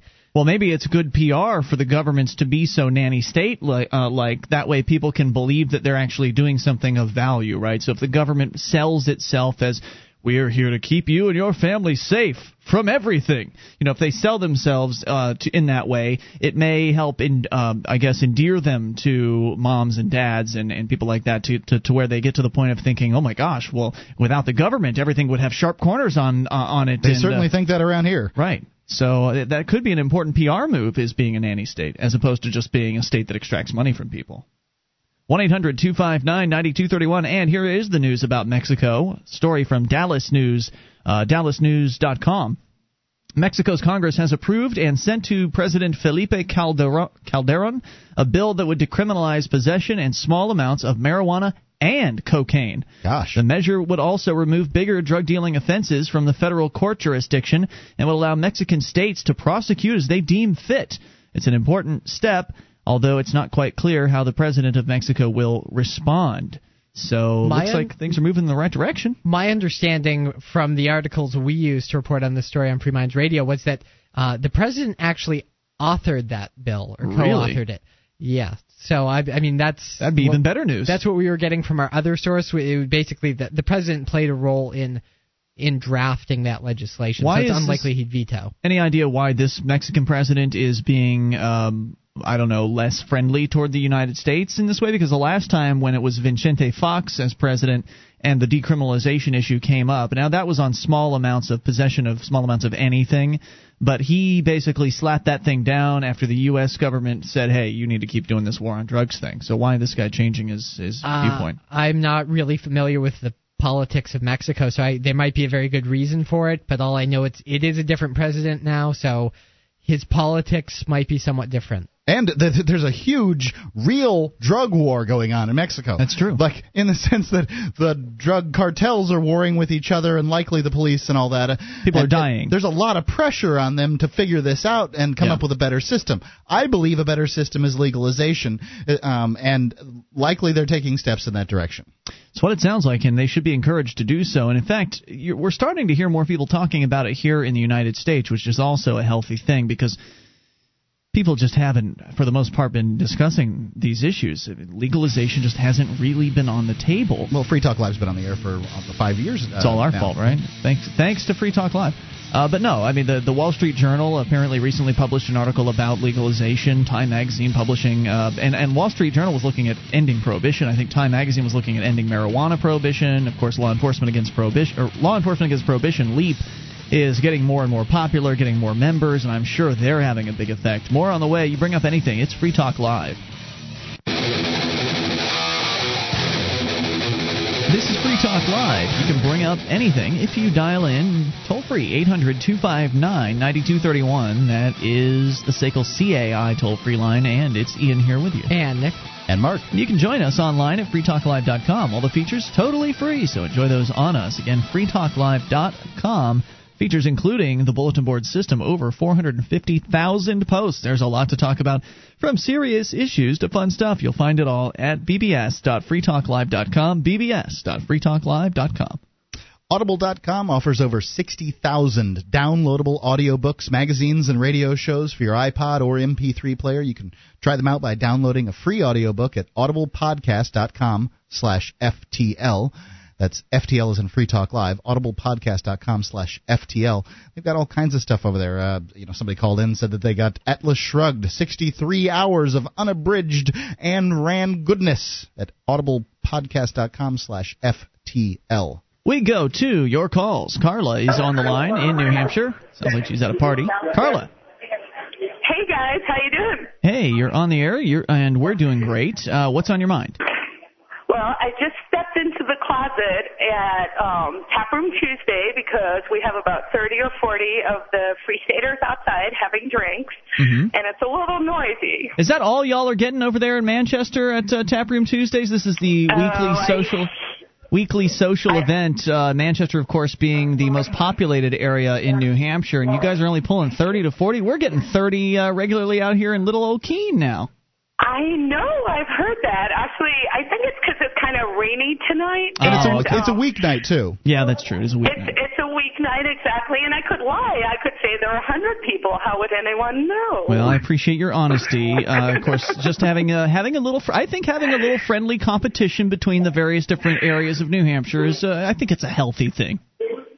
Competition is always healthy and it's always good. And in fact, I was thinking I want to come over and check out your Social Sundays. I've heard it's pretty good. Well, I think it's a lot of fun. People getting together, getting to know one another, and of course that builds relationships, which makes activism more interesting and makes for brainstorming and new ideas being fleshed out and tried out, and it's a lot of fun just being up here in New Hampshire, period, and being around these great people.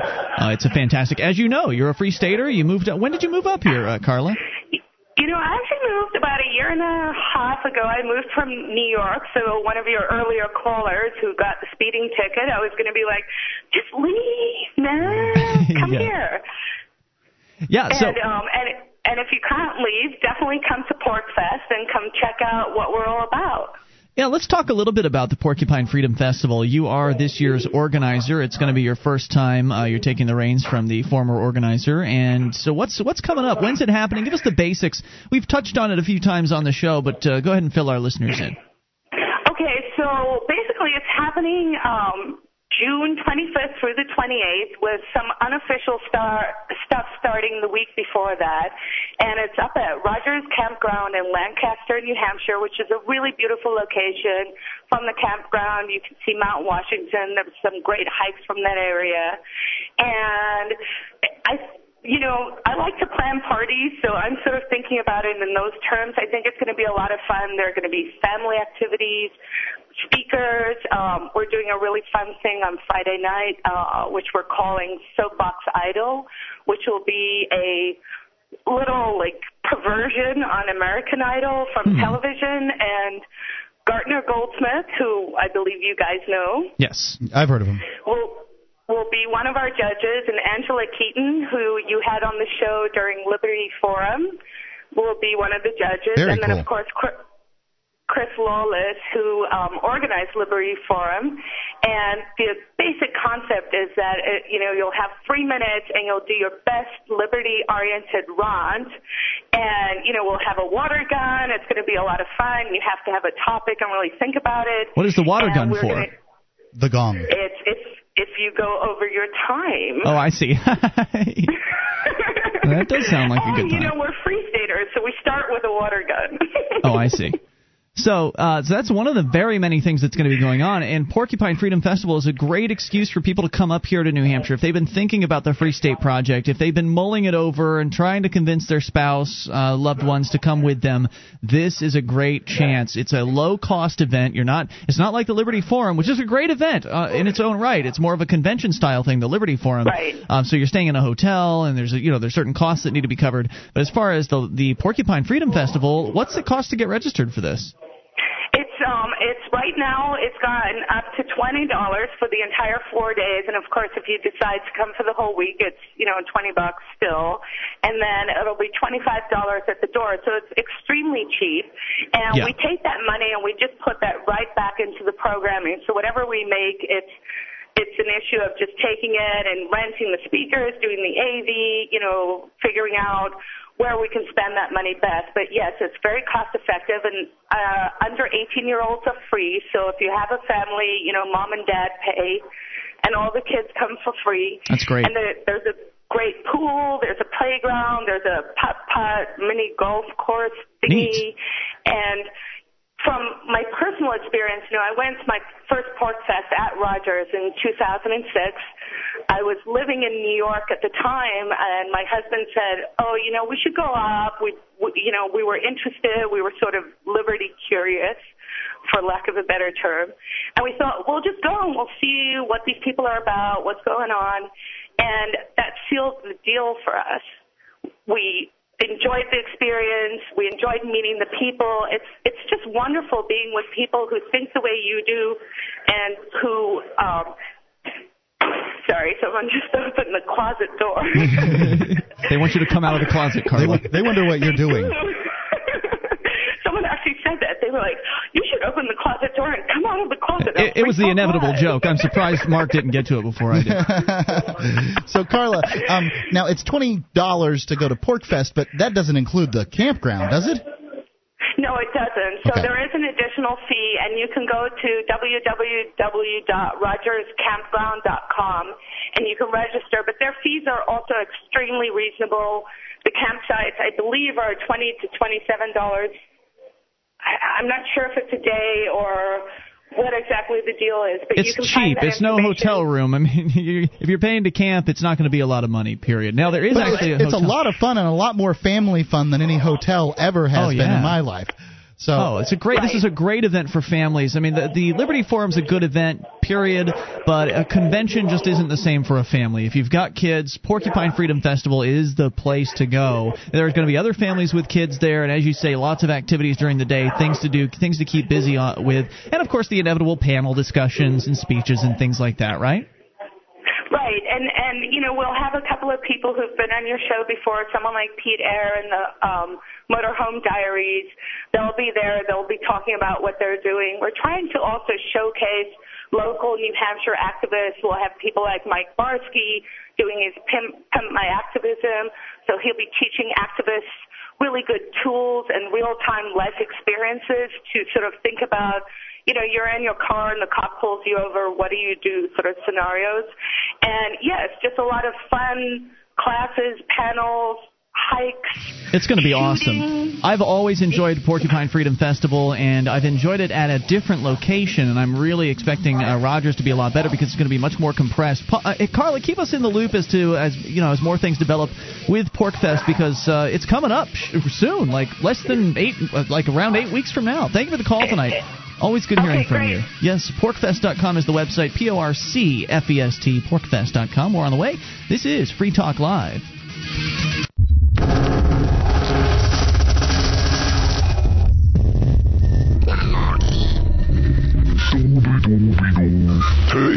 the other day I bought my first firearm. Oh, yes? Yeah. At 357?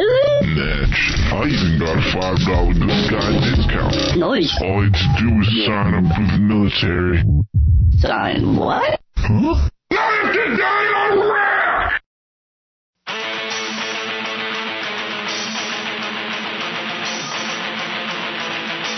This is Free Talk Live. You can take control of the airwaves if you dial toll-free 1-800-259-9231. That's the SACL CAI toll-free line. 800-259-9231. It's Ian here with you. And Nick. And Mark. You can join us on our website at freetalklive.com. All the features, we give them away. Those other talk show hosts want to charge you for accessing their sites, and ours is free. And then the free stuff includes archives going back for an entire year right there on the front page of the website at freetalklive.com. Get freetalklive.com. We continue taking your phone calls about whatever might happen to be on your mind. We'll start things out by going to Rob in Georgia on the amp line. Hello, Rob. Hey, how's it going, guys? Hey, great. What's on your mind tonight? Well, I wanted to just talk about a little bit about private security. When Gard was on the show, Mark said that he thought that private security firms, I guess, would be disincentivized to help other people out when they were having a crime. Yes. That is what he said. Yeah, and I think that's actually incorrect. Let me give you some examples of what I think the market might produce. Now, obviously, none of us are that great at being entrepreneurs; otherwise, we'd be fantastically wealthy. But one of the things that I think would probably happen insurers will be the primary providers of this sort of security because they want to cut their costs. They don't want claims. So what I think you would most likely have would be the insurers would offer bounties for people who help people out to prevent crime. So even if you were on investigation for a competing firm, your agent would have an incentive to actually help them out because who knows, your insurer might have a setup to where, okay, if you help out this other insurer, they pay a bounty, you keep half, I keep half. And if they didn't want to do that sort of a business, then you would probably have independent neighborhood watch type people who would go around to collect the bounties for themselves. Well, after all, they all have the common interest of reducing crime because a reduction in crime is a more amount of money they get to keep. Exactly, it's amount, and so if an insurer has someone's property insured against theft or something along that line, then if someone is able to show them that they can help prevent some of those prevent theft, it's in the insurer's best interest to pay them some sort of a bounty. And what I think you would probably have would be kind of a separation in terms of the levels of investigation. You might have these neighborhood watch type guys.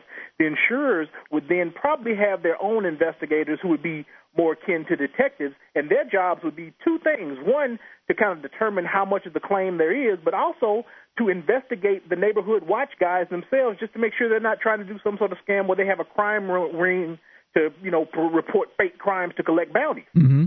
So you'd have this sort of mutual policing environment going on between the two parties. Well, that would certainly help. Any kind of mutual policing would, going back and forth would be a very good thing. So interlocking agreements then between these different companies that would result in more profits for them all, basically, right? Exactly. I mean that's in everyone's interest. So I don't think that someone next door having a crime and you're not helping them because you're with this insurer. I don't think that would be an issue at all because they would have a lot of incentive to assist each other in that regard. Well said, sir. You should have seen Mark during your explanation. If you were watching the webcam at cam.freetalklive.com, you could see him throw up his hands. He's got nothing to say to you, Rob. You just owned him. I don't know. I mean, the fact is the anarchists are resilient folks that will just pound and pound and pound on this police issue. I don't know that the fact is there's going to be problems, and people are going to get hurt. And the question is it better or worse than what we have? Well, I mean, there's always going to be problems. I mean, problems are all a part of just human existence. So I don't think anyone is claiming that we'll be giving you, Hakuna Matata. So. I am willing to let you guys try it out over there.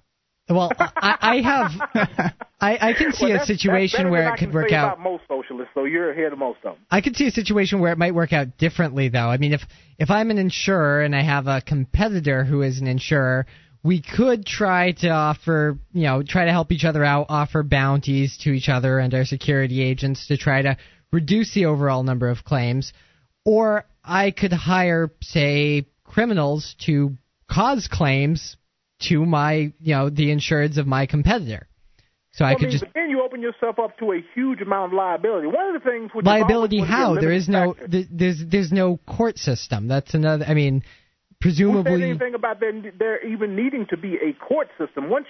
First of all, once you have actually damaged my property, then those people who you have hired, those people might very well be hunted down and killed. I mean, you never know what kind of stuff you're talking about when you start talking about you going on someone's property and damaging it. And they're always taking their lives into their hands anytime they step onto someone's property with that intent, because presumably in a free market society would be a much better armed society. So for you to get the sort of people who would be willing to take those sorts of risks, you'd be talking about some pretty desperate sort of seedy characters that most wanting to be respectable insurers wouldn't want to deal with, because there's always a threat when you start lying down with dogs, you're going to end up with fleas. And what happens when News Channel 8 investigates, decides to uncover, do some digging and find this information out, and then they splay it all across their television station and on the internet and let everybody know that this company is corrupt? I mean, there goes their business, right? And what happens when you've hired this shady, somewhat low down sort of character, and he decides that he wants more money and he's willing to kill you if you do not pay him, or he's willing to go public if you do not pay him. You open yourself up to so many things in that kind of a situation that it's way cheaper to just play it on the up and up. That may be. I'm just not sure that's the way it works out. I mean, after all, we've got human beings in charge of the system, and human beings are flawed. The only place I can think of where you don't have state-provided security and you have a market for security forces is Somalia. And you can hire an army. There's not as much of that as there used to be. As much of what? They've kind of tried to put a state in place, but before it has not worked. That started happening, it was more like that. But Somalia was never a nice place under that system. I mean, it was nicer than it had been before. I mean, it was not a nice place when they were having in the middle of the revolution. But if we're talking about just if we're talking about right before basically the UN decided they were going to try to reinstitute a government, the Somalia of that time was definitely nicer than it had been previous 15 years prior to that, when it actually had a state and a civil war. The Somalia right now is, in most parts of the country, effectively not governed by a nation state, and you do have terrible problems of warlords who are essentially their own private armies. And if you've got, say, reporters like News Channel 8 who are reporting on them, they're known to just go out and plug a reporter. It's not fair to bring Somalia into a discussion of a paradigm-shifted voluntary society, because some voluntarists will mention Somalia as Somalia, you can start a radio station with no FCC. It's true. Well, in Somalia, there are some things that have changed and have gotten better in the absence of the state. But my point here is, it's not fair to say that our voluntary society would be anything like Somalia, because Somalia happened as a result of strife and turmoil and violence, and it was what grew out of that violence.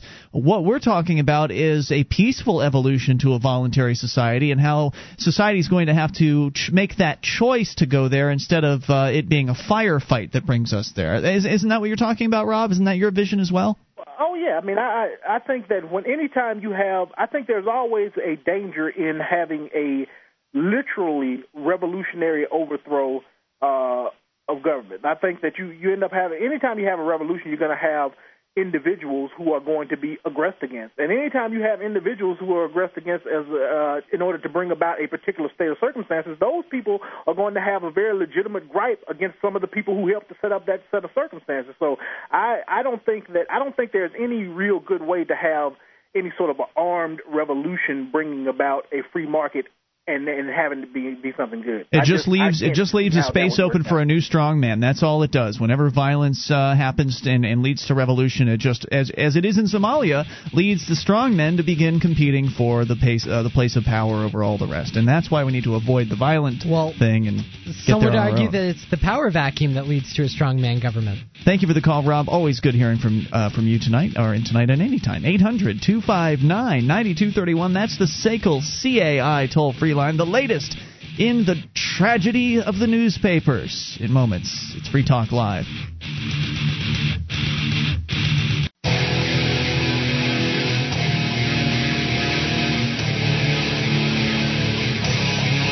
This is Free Talk Live. Only moments remain. Just enough time for your call if you make it now. 1-800-259-9231. That's the SACL CAI toll-free line.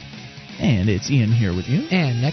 And Mark. And you can join us online at freetalklive.com. All the features on the site, we give them away. So enjoy those on us. And if you like the show, you want to help support Free Talk Live, learn how to promote Free Talk Live at promote.freetalklive.com. Just head over to promote.freetalklive.com. You get a whole list of things that you can do to help get the show into more ears around the country and around the world. Very simple things and very cheap. And many of them are totally free. Promote.freetalklive.com. All right, we have exhausted the calls, which means we'll actually get into some of the things that are interesting to us. And one of those things is the demise of the newspaper industry. And, of course, some of the big news within this past week has been the Boston Globe, which is a pretty big newspaper. I was reading an article that said it had been around for 135 years, and it may be shutting down. They've been in negotiations now. That's the threat. Yeah, they've been in negotiations now with the union. Apparently it's a union-run paper. For several days. It was originally supposed to shut down on Sunday or something like that, and they extended it out. They can't cut jobs because of the union's the rules. The contracts that they have. So rather than doing that, they'll just have to shut down. Can you imagine running a business? How crazy this system is that you're running a business and you can't just let some people go and then keep the jobs for the majority of them. You have to shut the whole thing down. Right, all or nothing. Yeah, that's crazy. Yeah. So all of those people that, if they shut it down, that would lose their jobs wouldn't have had to have had the union not been in the way. Had the union not been there in the first place, this company may have been able to last longer. Whether they'd last forever, I don't know. It seems like newspapers are a dying breed. But unions are good for the people that are most likely to lose their jobs. Say the shiftless, lazy, troublemakers, things like that. Not to mention the head of the union. They're doing pretty well, right? Those people too. The unions are good for those people, but if you're the good employee and you show up to work on time and you do a great job and you perform at or above expectations every time, well, it's not so good for you. So there's that news about the Boston Globe possibly going under, and I don't know. I presume there's probably another Boston newspaper. I don't know what it would be, but Boston Herald. The Herald, okay.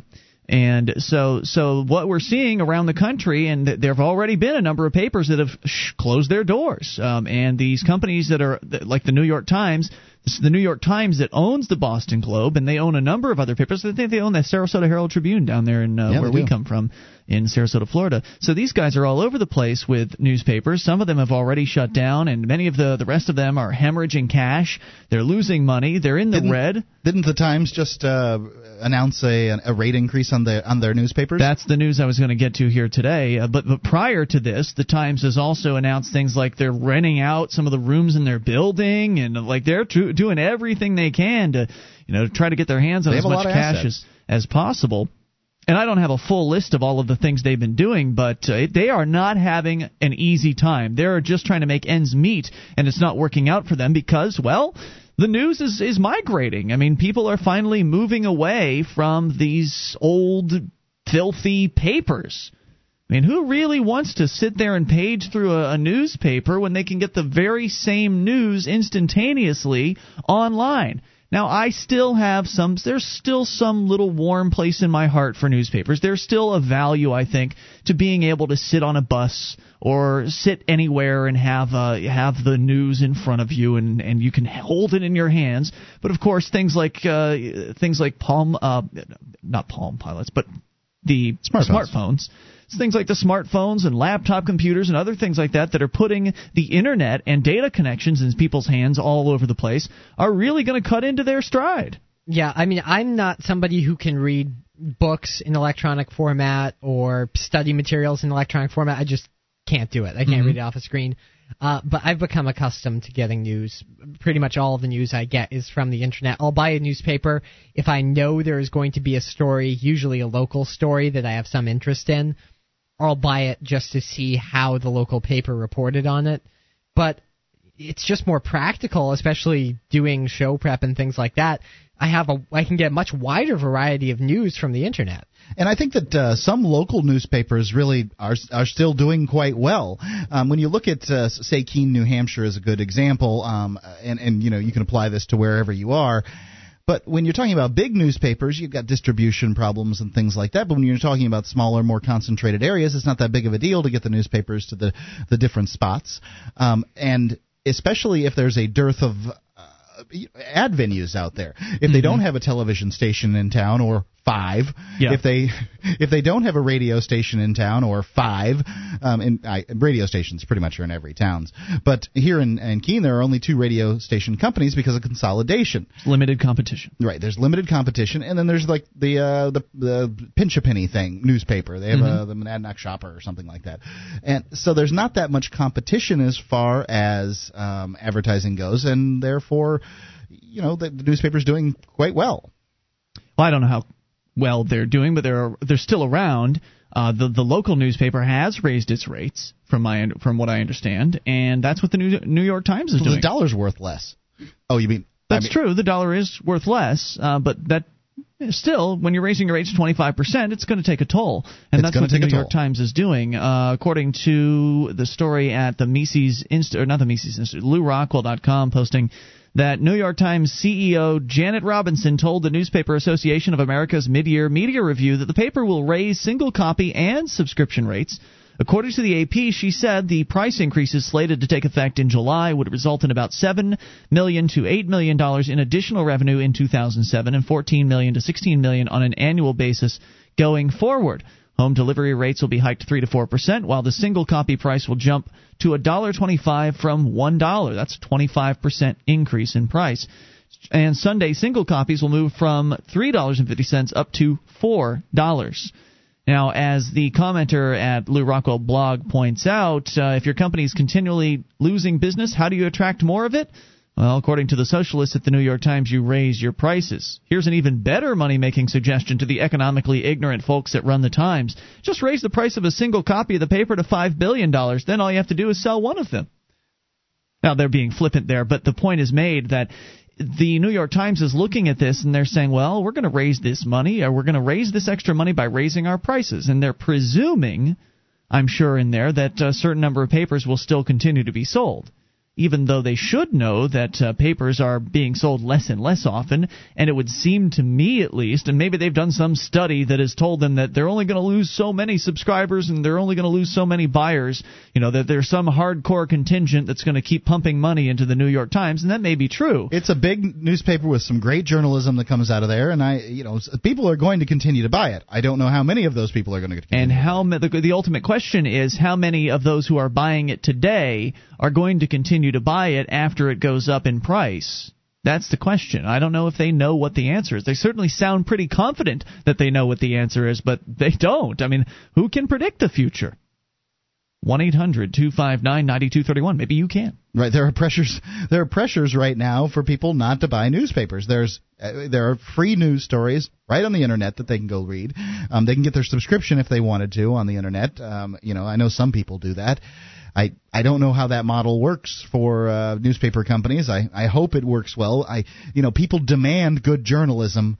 Mm-hmm. What are they going to get? I don't know. I don't know how this is going to all shake out, but I can tell you that the printed newspaper, that the wood pulp in your hand, it seems to be having some trouble, and by and large, industry-wide, and I don't know how it's going to shake out. It's such a dinosaur. I hope there are some papers that survive, because I still have a warm place in my heart, and I think that the local weekly papers that are free, they're doing well, from what I understand. A lot of those papers are doing well. They're not failing as fast, I guess is what you could say, if you put it in perspective.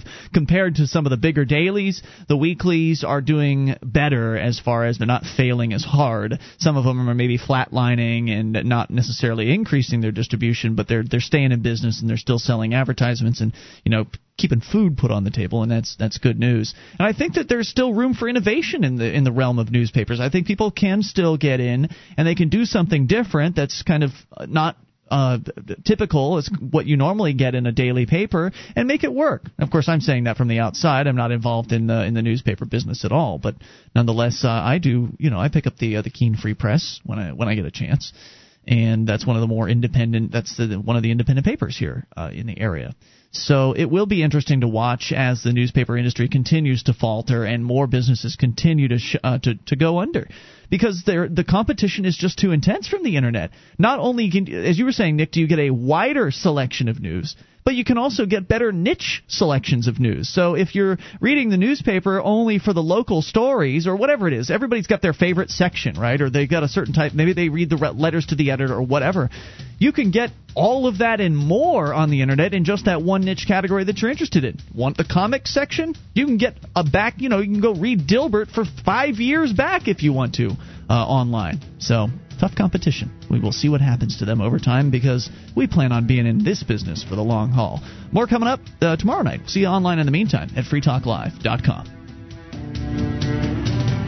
DVD, books, music, instruments, periodicals, computers, software, electronic, photo, cell phone, office product, home and garden, bed and bath, furniture, kitchen, pet supply, automotive, hardware, apparel, shoes, jewelry, grocery, healthcare, sports and outdoors, toys, games, used, and more. It's a department store at your fingertips. Amazon.freetalklive.com. Get all your shopping done, a great deal, delivery to your door, and a percentage of your purchase will go to Free Talk Live when you enter Amazon through Amazon.freetalklive.com.